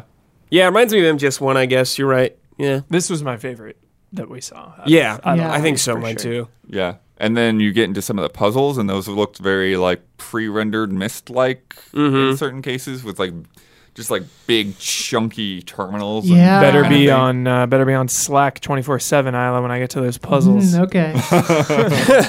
We're going to be streaming this together. What are you talking about? Sweet. Or an easy update at least. A lot of code flashing on screen as well. Yeah. Yeah. Yeah. And then some just like Yeah, just some cyberpunk stuff. There you go. but it's just like really big, like full screen, like pixel faces. Yeah, those looked really good. Yeah. Really good. Good stuff. You wrote Fear Effect vibes in the notes. Fear So Effect. true, dude. Yes. Oh, man. Oh my gosh, what a call. I was so stoked for Fear Effect as a kid. I don't even remember if I played it. Right. Yeah, there's definitely those games when you're a kid. It's like, oh, never Didn't that actually got come around to that one. Back recently? What? Yeah, there was that There was weird, like, something. isometric Yeah, it's weird. Fear Effect something, and I Yeah. I felt like you were going to say something else. Fear Effect Sedna was 2018. Sedna. Yeah. That's so weird. Said not. But yeah, so that'll be pretty much it for what we're going to cover with all the GDC and Humble stuff. There's a lot more, like I said. Go check it out. A lot I probably missed. I was just trying to like jam through and see like what just pops out at me, what I want to look at a little bit before the podcast today. But good stuff coming. Yeah. What's not coming? EA Play Live. Oh, Heyo. probably a good move. Yeah. Honestly. Always my least favorite part of E3 is EA. But I'm Even worse than Gearbox? Well, Gearbox hasn't always done their own thing, but Yeah. like out of all the main people that have been like the E3, you know, Sony, Right. Microsoft, Nintendo, EA, Ubisoft, like always my least favorite, but I'm still super bummed to hear this. One last you know, thing. It's like I love E3. I know it's maybe archaic now that we're many years removed from it, but I still love the collective hype and the collective celebration, you know? I That's the feel thing like is EA was not part of that collective anymore. I don't even know that they were they doing press conferences at E3 or did they start that at EA? They bowed out EA Play. at the first EA Play, I think. Yeah. but like even though, you know, only a Sith deal is an absolutes. Sure, people would criticize E3 press The conferences. Jedi do too. Sure, E3 They do. Like E3 has bad press conferences, but it's like bad in a fun way when it's bad. Whereas like these smaller state of plays, the Nintendo Directs, I feel like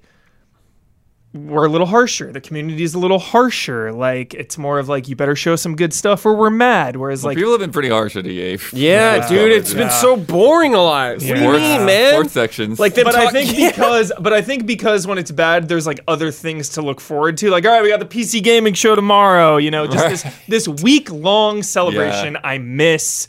Even when something's bad, you have another thing right around the corner. Like, Right. I just miss it all. I miss it all. I'm just waiting for like who's gonna replace E3? Like, I mean, Jeff does the Keighley. Summer Games Fest, like, Right. Yeah. but I mean, like, is he gonna do an in-person thing or something? Like, who knows? Eventually.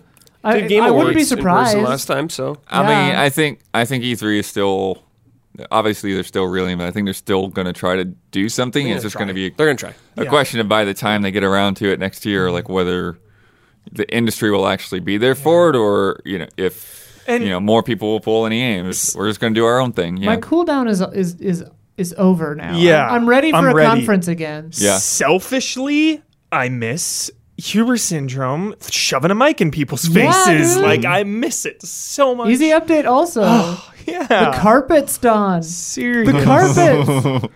We miss them. It's just so much fun, you know. And again, E3 can get negative. Like people can be pissed at the press conferences and stuff, but it's still always felt like a celebration of people coming together to love and appreciate video games, and that's always a good thing in my book. Huber, I'll tell you why this doesn't bother me.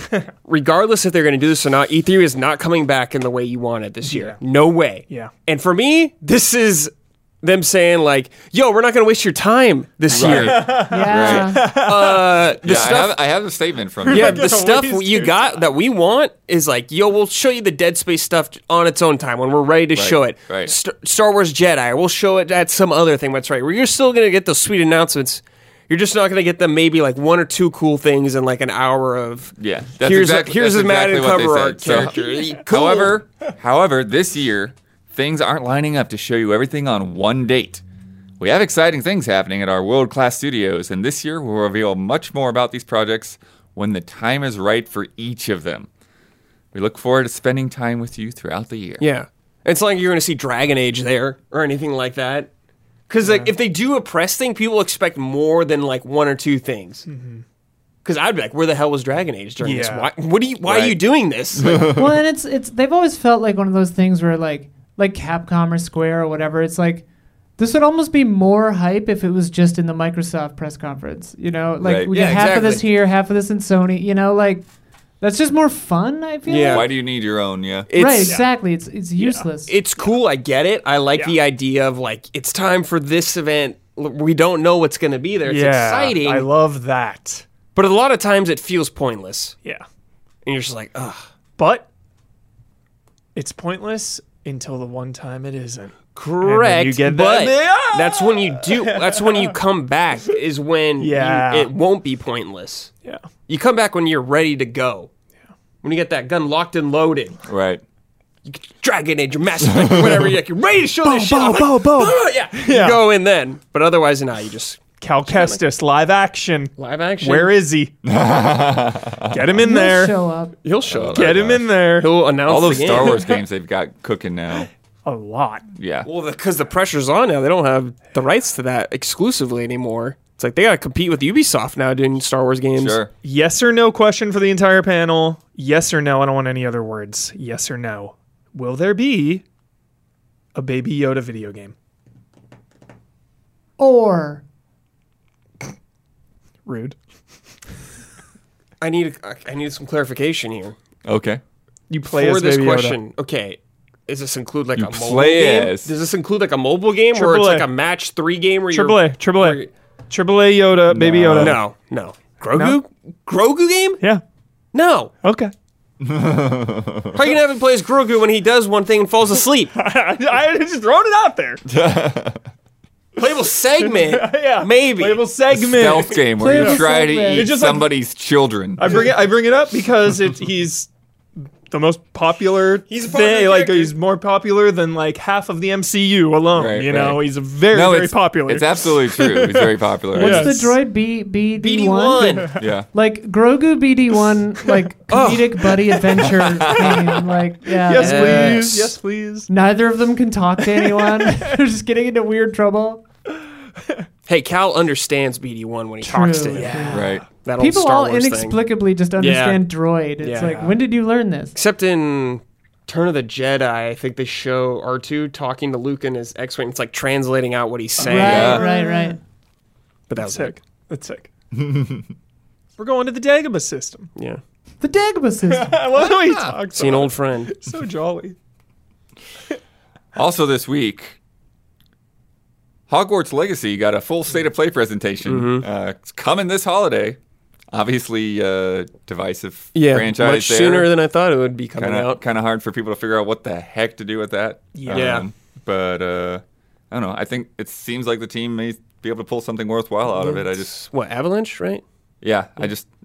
hopefully they find some way to distance themselves. Yeah. I don't know how they can. But Yeah. clearly the industry's going full steam ahead with it. So Yep. we'll see how it winds up, how it'll do. $10 billion franchise, somebody said this week. I'm like, oh, geesh. Wow. That's up there. What's Pokemon right? 100 was it's I Pokemon's don't number have a one. clue. Because we had I don't that go list. around We had that comparing list financial recently. numbers. Yeah. We had the list of the highest. I forget when that was. Yeah. Yeah. But Pokemon, yeah, obviously. But You know what else got a presentation this Yeah, week? 100 billion Pokemon. Dead Space had a Yes. thing going over audio design Yep. and said they're going to be coming out early 2023. I Hell bet it'll no. get delayed, but it's a good sign. I like these Very good small sign. little updates. It's cool. It feels very un-EA to me, Right. which I like. yep. Yeah. It's very behind the scenes. Yeah. Here's what we're doing. like Resident Evil 3 remake size, not massive, which is exactly what it needed to be. Just scale it back, small, focus. Stay true to the first original. One is like less than 10 hours. You can get through that pretty quickly. Yeah. Just add some cool replay factor. Yep. Unlockable difficulties I always love. Unlock like a brutal mode and scans. Dude, I'm not quite sure. I can't remember if it was gonna be like a extremely close to one remake, or are they gonna take some liberties? I think they're taking some liberties, but it's gonna be. I got no close. problem with that. I was just curious. Yeah. Cool. So hyped because dude, Dead Space 1 is so good. Yes. All the Unitology cult stuff. The lore was cool. So muddled, but in the first game, that shit, Isla, that shit rips. Yeah, dude. It rips and tears, bro. It rips and tears. Necromorphs are so cool. Dismemberment is so good. Dismemberment in this game has to be some of the best gore of all time. Yeah. If it's not, I'm going to be unsatisfied. Brad, all signs point to yes, and it's so encouraging because one of those early dev diaries talked about the tearing of the flesh. Yeah, it's got and the layers of flesh. Flesh tech. Oh. Yeah, flesh tech. Let's go. They're going to be like GT7 and they're going to simulate the entire solar system just so the flesh tears correctly or something. Yeah, the gravity pulls it the right direction. Like, when Dead Space 1 came out, honestly, to me, it was on par with Resident Evil. I know that's a bold statement. Since then, Dead Space has trended downwards and then disappeared. Yeah. Resident Evil is back, at its new golden age, so... Now's the time. They probably saw Remake 2 crush it, and they were like, okay, here you go. Yeah. Like, this has the potential to be at that level of quality, and that's what I'm really hoping for. And it deserves it. Yeah. Dead Space is really good. Sort of non-update, but clarification on System Shock 3. Remember we were talking about that a few weeks ago. What's up? Okay, what's up? So, speaking with VentureBeat, Warren Spector said the team hasn't worked on the game since 2019. That's fully in Tencent's hands. Yeah. So, I don't think it's coming out. Yeah. I don't know. It's not whatever happened. It's not officially dead, but nobody knows what's going on. How many years deep are we now on Vampire the Masquerade Bloodline 2 or whatever? Oh my god! Whatever happened to that game? Yeah. Isla, what's going on in that game? That's like 5 years deep from an announcement. Yeah. No, something went. I forget what, but that went off the rails. Yeah. Yeah. Because they even released. That's weird. Because they even released like a visual novel in the same universe. That actually came out. We just got like that battle royale game, right? Writer or something along those lines. Some stuff went down. Yeah. Something went down. Something was said. Yeah. Crazy development. It was announced in 2019. It looks like it was announced for 2020 in 2019, and then they were like, "It's coming out in 2021," and then like. Who knows since? Radio silence. Yeah, don't hold your breath for things unless they're like 2 months away. But I guess Paradox said they almost canceled it. Right. Yeah, who knows?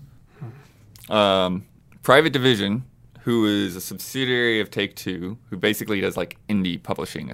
So they did Outer Worlds. They bought the Ollie Ollie devs and put out Ollie Ollie World.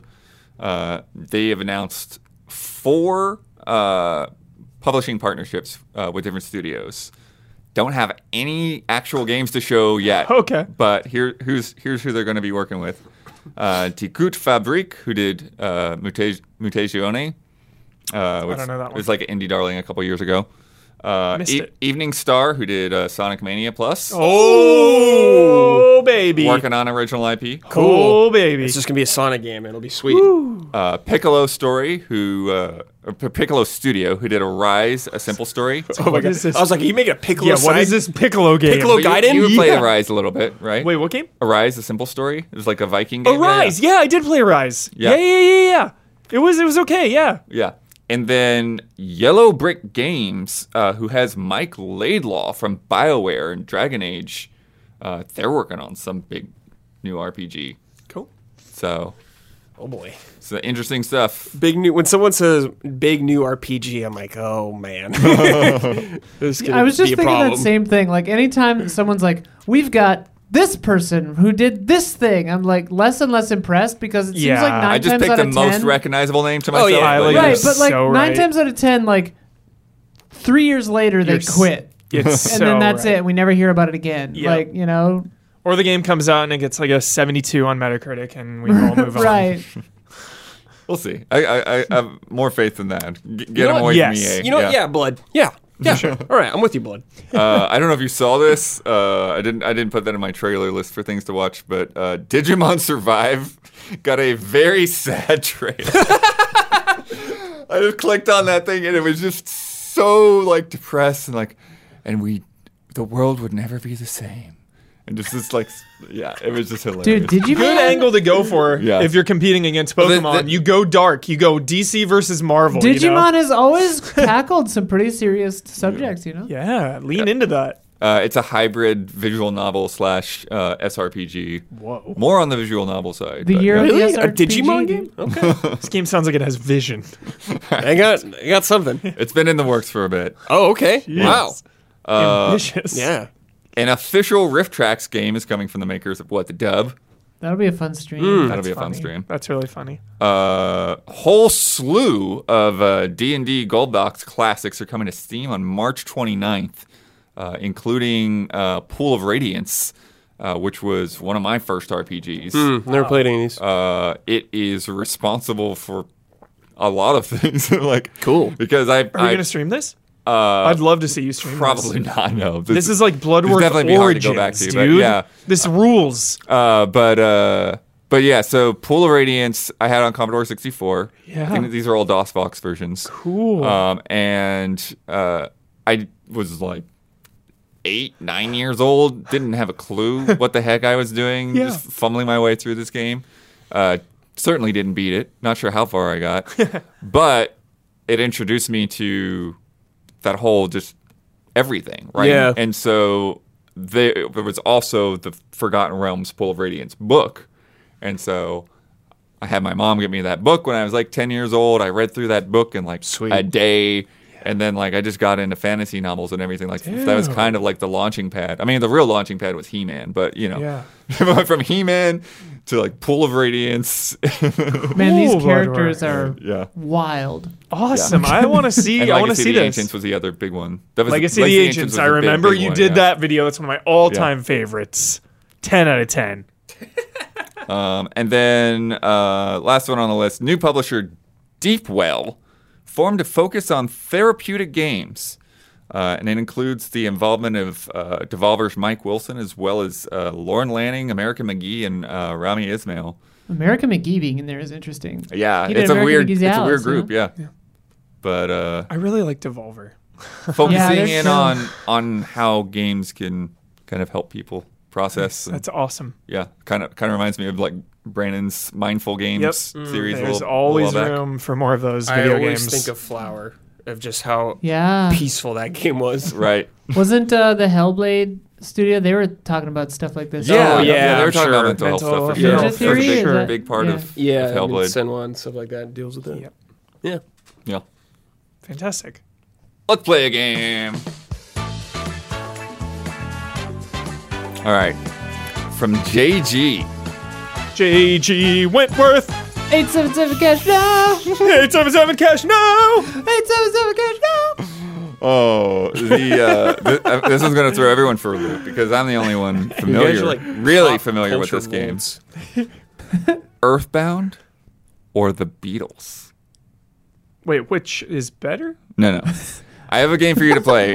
Are the Yeah, which is following better? Go. characters from Earthbound Okay. or are they from a Beatles song? Okay.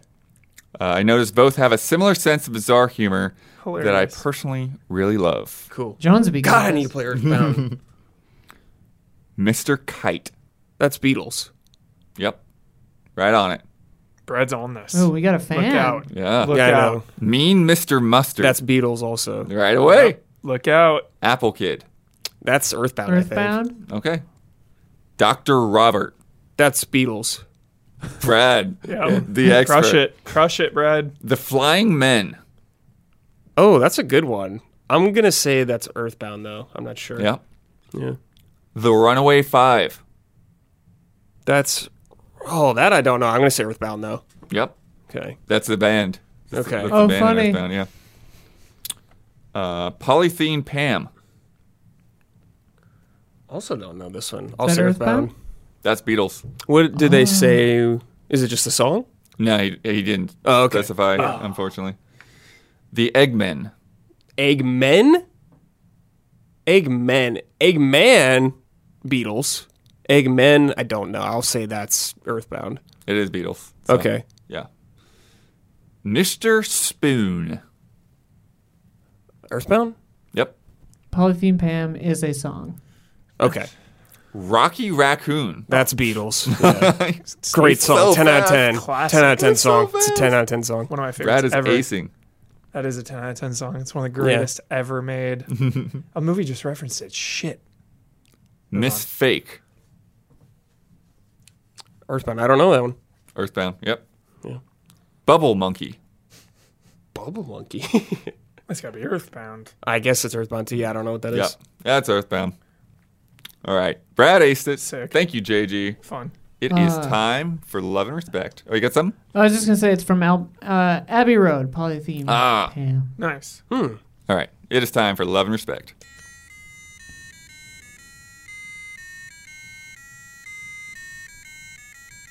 Love and respect. From Eric J. Hi, allies. A standout feature of Elden Ring to me is the map. I've been talking to friends about how well designed the map is and how it encourages exploration and curiosity. It makes areas feel intense and unknown and doesn't overwhelm the player with information. They just updated it in the patch too. A little. Oh, yeah.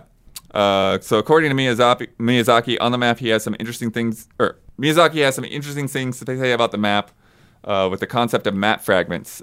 He reckons this adds variety to exploration. You have to explore to an unknown area initially, which is one kind of feeling. Then you find the map fragment, which gives you some idea of what might be around.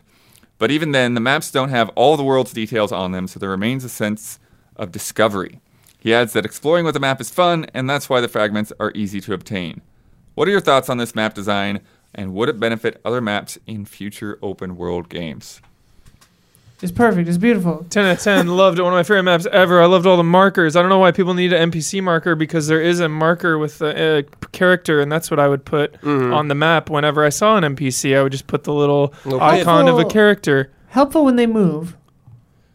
Then you just But the game does it. Oh, that's what they added. It like the marker will follow them now. It shows you where that I think it was NPC where they is. were. Oh. I don't know if it's necessarily It might not show you where they're. Yeah. until you find them. Yeah, and I'm not after sure you though. find them. It just came out yesterday. Yeah. So I don't know. I was curious about that. I think it just if you've been there because you have the grace. Yeah, if you it'll like say talked to they're on them the there, grace. Yeah. it'll be there. I love the idea of just like that pen and pad style. I mean, there's a lot of symbols you could put on the map. I love those symbols. I used so many of those symbols that I couldn't put more symbols. I had to delete my earlier symbols. That's how many Still symbols. do that, Hubie. Yeah. What do you mean? You could still put the symbols down. They didn't take that away. No, I love the symbols. I know. Yeah. You're saying you could still do it. Yeah, I know. Okay. But they added like something with NPCs. Yeah, I think shows Hugo you was where they are. They just saying. mark NPCs with I'm- a name. Yeah, I was curious about it. I just I didn't think know. you were Yeah. saying it was fine before. Yeah, For him especially, but like. I guess like I could totally see why someone would want that. It's like not a big deal to me, but like I get it. I thought it was perfect. I really like that if you get close enough to where the map fragment is, the little marker shows up on the map. Yes. They do that. They do some smart stuff with that, and it's pretty cool. Some of the underground areas, it's not Yeah, like you that. just find you it, just find yeah. it. But yeah, I do like the map. And what I liked about the map blood is you would find a fragment, especially early in the game, and it would like show you where you're at. yeah, the little. But like as you would find more, things would kind of expand, so you didn't have a clear idea of how big the world was right away. Yeah. Like I didn't open up my map. Like I think of Horizon, I open up the map and I see the entire map, and like all this is just blacked out. But like Elden Ring, I wasn't exactly sure how big things were, which was cool. That's what I was gonna say too. Like that the map starts out this big, and then but it fills the whole screen, so it like expands as you get farther, and you're like, oh, this game is massive. Yeah. Like, you're like, oh, okay. Yeah, that's cool. Because in the preview, I was like, is Limgrave it? Like, is this it? It's pretty big already, but not as big as I thought. And then I found a different area, and I was like, oh. But to me, the best thing about the map was that it just wasn't littered with things on it, My Right. God, which yeah. is like drives me crazy a lot of the times. Like I think of Immortals: Phoenix Rising, which I liked that game, but I remember just in that game you like scan and you just like highlight everything on the map, and it just tells you where everything was when you're in there. I'm like, dude, this really sucks. Have you seen the Forza Horizon 5 map when you get everything? I don't recall it. No. Puke. You have to filter for what you want it for. It makes me want to puke. Like I think of It's horrifying. Assassin's Creed map. It's just like question marks everywhere. Yeah. It's like it's fine. I get why people totally like Question marks are the worst. Yeah. Question marks because you're like you don't Because really know. It's redundant. If your game is well designed, it should be curious. You should have a question mark about it anyway. That's what I prefer. Right. You don't have to put a question. The one complaint I will say with the map that I have is that the grace, like guidance, doesn't go away when you finish. True. It leads you to where the boss was. Yes. Right, and it's like at the early game after I'd gotten a great rune or two, I was like, why is this still pointing over here? Am I still supposed to do something? What's going on? You know, and I wish that would go away once you had the great rune or whatever. Yeah, sure. But that's a small gripe. Yeah, the map encourages exploration, and that's what the game's about. Yeah, that's what the game's about. It honestly is perfect. Do you have any other maps though that you can think of that kind of scratch the itch? We've talked about this, and I always forget them when like maps I like in games. Yeah. I mean, for an Fantasy open 12. world game, I liked Breath of the Wild's map. I mean, it was still, you know, you get a tower, you go up, you literally climb up a tower and scan it, and you like see parts of the map, but the map was not littered with things telling you what they were. You were just like, yo, just go find something out there. That's what it was. Yeah. But for other games, like I always think of Metroid Prime with the map, like how great that was back in the day. It's not exactly a map, but the thing with Tunic is really cool. Yes, that is cool. Yeah. That's one of the coolest parts of the game, the whole manual aspect. I love that. Yeah, have you seen that, Heber? It looks like an NES instruction manual. Oh, You funny. like collect pages, and it fills it out. so tight. Yeah, so you just really find cool. a page, and then you can actually flip it over. Mm-hmm. Yeah. Yeah, it's really cool. It's It's super really cool. cool. I wish really more games like did that. I really like in games, and Elden Ring kind of does this too, but like when people are like, oh, I'll mark that on your map, and then you get like, you have the little marker on your map. But not overdone. Metro. There it is. That's what I'm trying to think of. Metro Bloodworth. Thank you, dude. There was something gnawing at the back of my head. Is that one where you have Metro it like, Exodus. It's like physical, and you have to like... Yeah, you have like a physical like leather no way. thing That's in front of Yeah. you. Yeah. Little board. Oh my God, Sea of Thieves. I was just thinking, I'm like, those are cool Thieves. maps. Yep. Yeah, those are really cool. Sea of Thieves has great maps, and I love that they just exist in the world. They're there. Yep. Not to get into it. I don't want to get into it, but Get into it. the idea of a map with a shitload of icons and everything has been kind of in the discourse of Elden Ring and what have you. My take for that stuff is like when I see all those icons and everything, my brain goes into autopilot.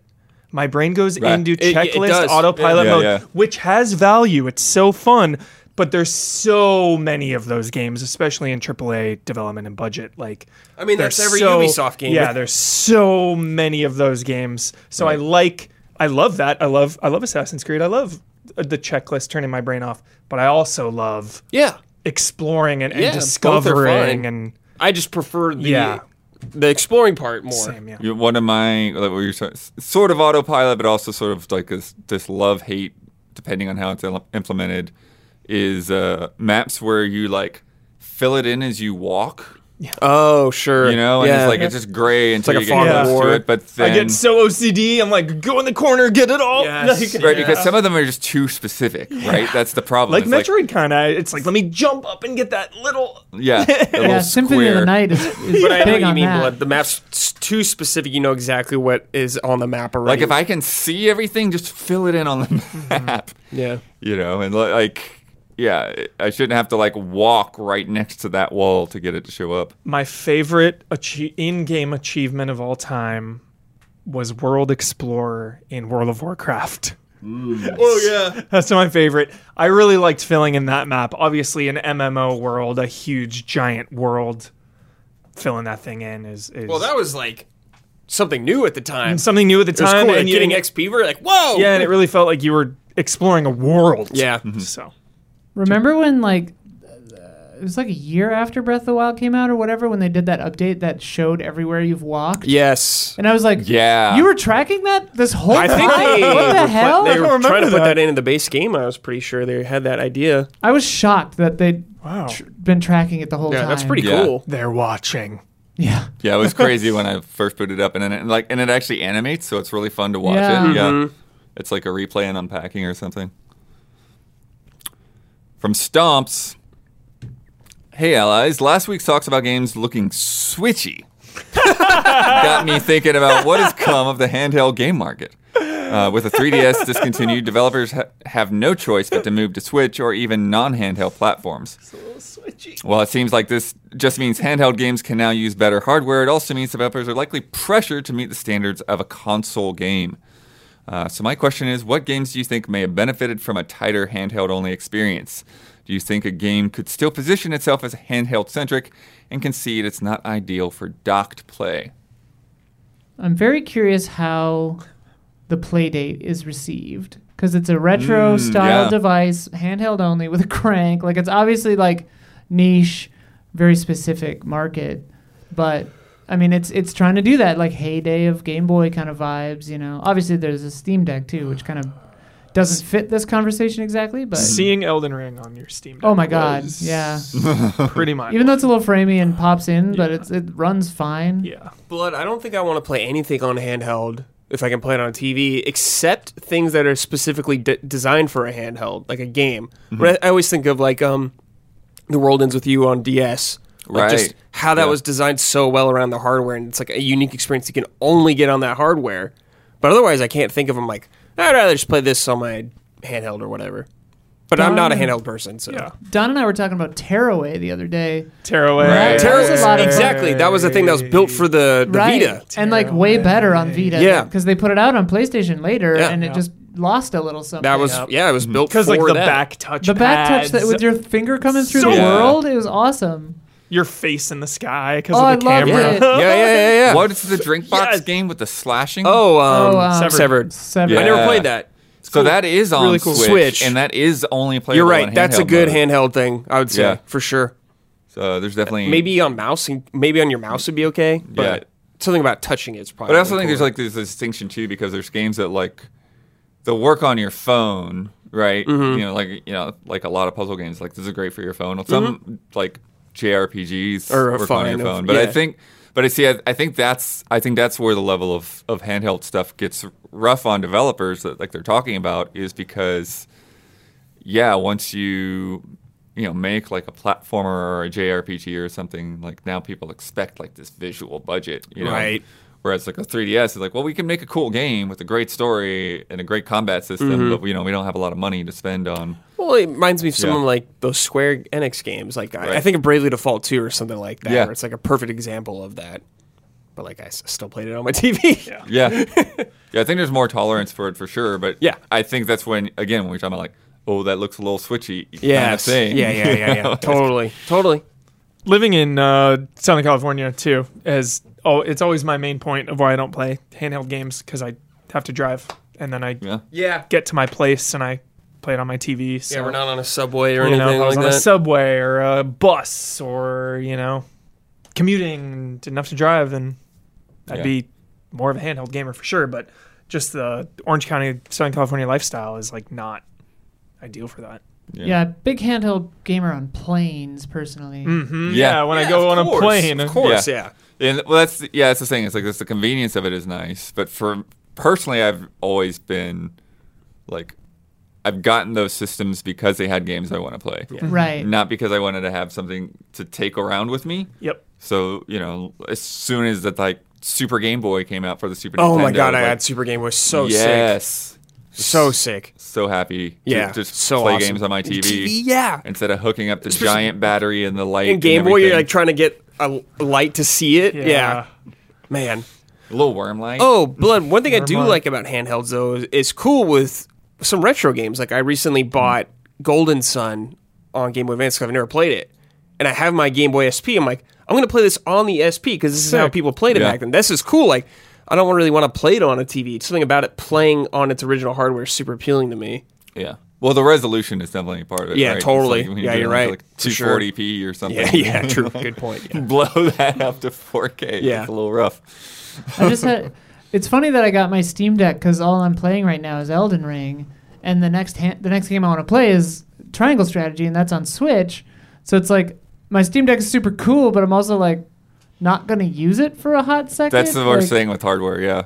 Yeah, but at the same time, I just realized that if I fly somewhere this year, I guess I'll have to bring my Switch, my Steam Deck and the Playdate. Like, I mean, embarrassment of riches, but it's pretty funny. Must be Your nice. Steam Deck's gonna run out of batteries where I plug that thing in. Yeah, I'm curious Yeah, how I long the don't know. battery lasts on those. Yeah, Yeah, I haven't played it long enough to find out yet, but the plane is the test. Yeah, Yeah, well, and it sounds like a plane. Like it's a computer, and Yeah. like Yeah. the fans are just Definitely. ripping the whole time. I was playing Elden Ring on it, and I've played 100 hours of it on PlayStation, and so it was loading between things, and it had been raining where I was on the Steam Deck, and I was like, oh, weird, the rain sound is still going over the load, and then I was like, oh no, wait, that's the fan. That's the Steam Deck. Okay. Yeah. so just gotta play the right games, and it can be more immersive. Right. From Rodrigo Aon. Hello, EZA. I got a bit of a weird question for you all. Voice acting nowadays is almost always seen as a plus for a game, and the lack of it can even seem jarring or a detriment. Looking at you, GT7. Yeah, that's what I was thinking. But have any of you played a game where you wish you could turn the voice acting off? Whether because the voices get on your nerves, it's triangle strategy, Yeah, I got some. or because you read faster anyway and don't want to hear the beginning of every sentence, so you mash the skip button. What game do you wish you could toggle voice acting on and off? And can you think of any games that have actually offered the option? Offering the option I can't think of, but I definitely got super annoyed at Star Ocean 4's voice acting. Oh, gosh, I yeah. remember it was Oh, boy. so bad. Yeah. They just patched Aloy. I was gonna say. Oh, yeah! To be fair, she was talking Yeah. all the time like, Yeah. don't tell me how to solve this puzzle. My I don't pa- want to know, Aloy. My pack's full. Yeah. But I can send it to my stash 50 times in like 10 minutes. Yeah, it was too much. It was too much. Yeah. I've heard some people kind of feel like the NPCs might talk too much too. In Horizon? Sure. Yeah. I could see that. Yeah. There, I want to Dying see. Light 2, I think, got that criticism as well. I would love to see the script of Horizon because with all of the optional conversations in that game, I bet it's Insane. like 1,000 Insane. pages. Sometimes less is more. Mind-blowing. Sometimes. The one that got me, even though I was loving it, was Forgotten City. Isla, you played that recently too, Yeah, right? yeah. Like they just go on and on. I was like, okay, I don't usually skip dialogue. I usually like let myself hear it all spoken, but it's like, no, I've read this already. Just, Oh, yeah. let's Once- keep going. I was definitely like, that game for me probably sounded like you need to go to the top of the and the gods are over and the blah, blah, blah, blah, like once I'm done reading it, I'm going like Yeah. yeah. There would be like I would still try. To like I'd start a conversation and we'd go for a few pages and like all right, mean, all it's- right. Come on. I mean, it's a different kind of a thing where it's like, Yeah. and I love Forgotten City, but like, Forbidden City, Forgotten City, Forgotten City, and I love that game, but like, there's a difference between the voice acting in that and like say Disco Elysium, where it's like, we're doing an acting thing, we're doing a choice here, like like that I'll let play through, Yeah. I don't know. It's also weird because like I have so many friends and exes that are voice actors, so it's like if one of them is in a game, I'm always like, You just hear them. Yeah. yeah, I'm Yeah. like, that's not how you talk. Why are you doing that? That must be jarring. It's a little bizarre sometimes, especially when they're like the love interest in a game. I'm always like, Oh. meh. Oh boy. Oh well. Check in from Jason Wojnar, the Woj. Oh, yeah. In Ukraine. Hi, Elias. No question, just letting you know I'm still alive. And Lviv with a bunch of other refugees, some who are in a significantly worse situation than me. I always have the U.S. to return to after all. I guess I could turn into a question and ask if any of you have ever lost all or most of your possessions, whether it be a fire, a flood, or something else. I find that it sucks, but you're still kind of like, okay, not the end of the world. Pick up what you have and figure out the next move. I don't think any of us Unfortunately, have. I've never been in that situation. Exactly. No, when we were in Iceland, there was a fire. Oh. But we didn't lose anything. Right. But there was a gnarly fire. That was the closest. Like we thought we'd have to evacuate a few times from fires, but Right. never had to, fortunately. Yeah. I mean, when I moved out here, I just packed up a car, but that's a very, very different thing. Right. Yeah, I didn't bring a whole lot when I first moved, and then like eventually Yeah. over the years, like there's still some things that are at my mom's place, but yeah, but I haven't really lost anything. Like the biggest, like the closest I could say to that was like when my mom first left my dad, and it was like we didn't have beds, we didn't have couches, we had like clothes and books and toys, and that was like, it for a little bit. But again, it was like my stuff was still, what I didn't bring with me was still at my dad's place, so it's not like I lost it. So yeah, I lose people, not things, but like because of the deaths of my parents, like we've downsized a lot of stuff. Like we sold the whole house, did an estate sale, blah blah blah, and like all the books and stuff that I would have considered like mine partially, or like, so like all my childhood stuff are in like 3 Rubbermaids, that's like it. Yeah, but different situation, nothing like what they're going through over there. Yeah, for sure. But definitely still thinking of you and appreciate the updates. Yeah, glad you're okay. From both you and your brother. Yep. It's time for bets. I got an easy one because next week is Easy X. Woo! I'm going to be busy. We're all going to be busy. So I got a simple bet this week. Kirby and the Forgotten Land will be releasing next week. Goaty. Reminder, Nintendo doesn't send us things early. They do send them to us. But we don't have our copy Goaty before watch. This next podcast. But Calm down. Stop saying goaty. Goaty watch. Mouthful mode. He said it the best. He said it's going to be a great 8. Goaty watch and the 3 Bears. I am going to go through the top 10 reviews on OpenCritic. Kirby. And then I'm going to count how many times we find the word mouthful. Mouthful mode is a part of this game. People are going to have to talk about it. Will Kirby, how many times is it going to come up? Oh. But I mean, yeah, go for it. Will Kirby give gamers the most happiness of 2022? Will it make people the most happy? The happiest video game released of 2022? It won't be offset by as much rage as certain other games, probably. Could be. Yep. This is the one. This is the most. Kirby won't make me more happy than Elden Ring. Yeah. That's us, though. That's us, I know. But Good. Fair point. Brad, how many times will we going hear the word really low, 2. mouthful? 2. Ew. Yeah. Sorry. 2, right? Huber, This is good for the bet. how many times? 17 times. This is good for the bet. 17 times. Isla, 22. 22. So now I've got the high with 27. Shit. Nice. See how that turns out. Last week's bet. Tunic came out. Surprise, it's on Game Pass. Surprise. Made my life easier. Wait, wasn't the review embargo like the same day it came out, which is It was a unusual? little late. Yeah, I'd say. But it was a good game, which Yeah. is surprising. With What was funny with the Game Pass thing is they announced it was on Game Pass, and I kept going to the Game Pass screen and it wasn't showing up. And I'm like, all right, screw this. I'm just going to go to the store. And then when I went to the page on the store, then it like switched from the price to Game Pass. Oh, okay. So it's a little tip there. If you ever see something get announced for Game Pass and you're trying to get it downloaded, it might just be the store page that you need to go to. Anyways, so I started a new game. You start without a weapon in this game. There's a lot of staircases to climb.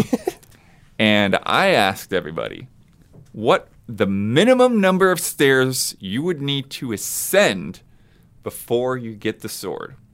I botched this so hard. So before I get into the whole process, the bets were Huber, 44. Damiani bet 333. Isla bet 62. And I bet 77. So first off, I played through until I got the sword to figure out where it was. Okay. And then I started over and like, okay, I'm going to crit path this thing, get straight there, right? I did not count going down any stairs because I said ascend. So only going up. I did not count any ladders. I did not count any ramps. The first couple of steps are kind of tricky because they're like buried under sand. But you can only skip like 3 stairs there anyways, so it's not too significant of a difference. There's a branching path where you can choose either staircase, but they both have the same number of stairs. So Love it. Nice. Either way is fine. So there is a standard length on these staircases. So a lot of them were 32 steps Each. Oh, There are others that were exactly half 16 steps. So it was interesting kind of it's piecing like a it together. grid-based world or something. It's like 350 cents. Seeing the puzzle pieces come together, counting these stairs. Fun fact, because we're talking about the sword, not the stick, right? Yes. So, because if you go into that room where the stick is, there's a staircase there. So I skipped that room. But fun fact, if you skip the room with the stick, the next treasure chest We'll have the stick. has the stick. So you can't miss the stick. Like any treasure chest that has money will have the stick first. So very interesting there. And then you also don't have to kill anything before you get the sword. So you can walk around the enemies at that point. So, in all, there were 13 staircases, which added up to 258 individual steps. Damiani wins, bringing the scores to Massive Chubs 3, Splish, Malodorous Sea Lions 5. Let me tell you about patreon.com/easyallies. Patreon is how we are funded. It is how we are able to do everything that we do, how we're able to make this podcast, how we're able to look you in the eyes when other things are going on off cam. People are throwing things at each other over here. Damn it, I was on your close camera. I know. Our reviews, our previews. Been having a lot of previews coming out lately. It feels good. Love leading into those previews. All of that is because people contribute. And at $1 a month, you get access to an ad-free version of this podcast with extra love and respect questions. And at $5 a month, you get it 2 days early. You get it on Friday instead of Sunday. And you get to submit to all of those love and respect questions. And at the very top are our shout-outs. And they give us $250 a month. Thank you to everyone here.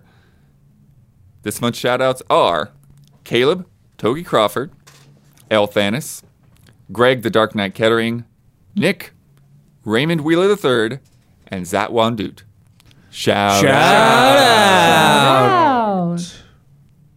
Brad. Yeah. You're in Damiani's chair. Nice. You get to promote any Easy Allies video you'd like to promote. You get the final word on anything that you would like to debunk or reiterate or just popped into your head. And you get to sign off with your trademark sign off. All right, for video, I was recently on Huber Syndrome. We were talking about the Shenmue anime. We've been watching it week to week, me and Huber. It just wrapped up the first game. So we're in Shenmue 2 territory now. This is for Huber pleading for Shenmue to live on in some way, constantly on life support. This is a way to support Shenmue. So please watch it for Huber. Final word is, yeah, Batman villains are the best. It's not even close. Don't at me. Don't tell me. They are the best. I'm sorry. That's it. And be excellent to each other. See you next time.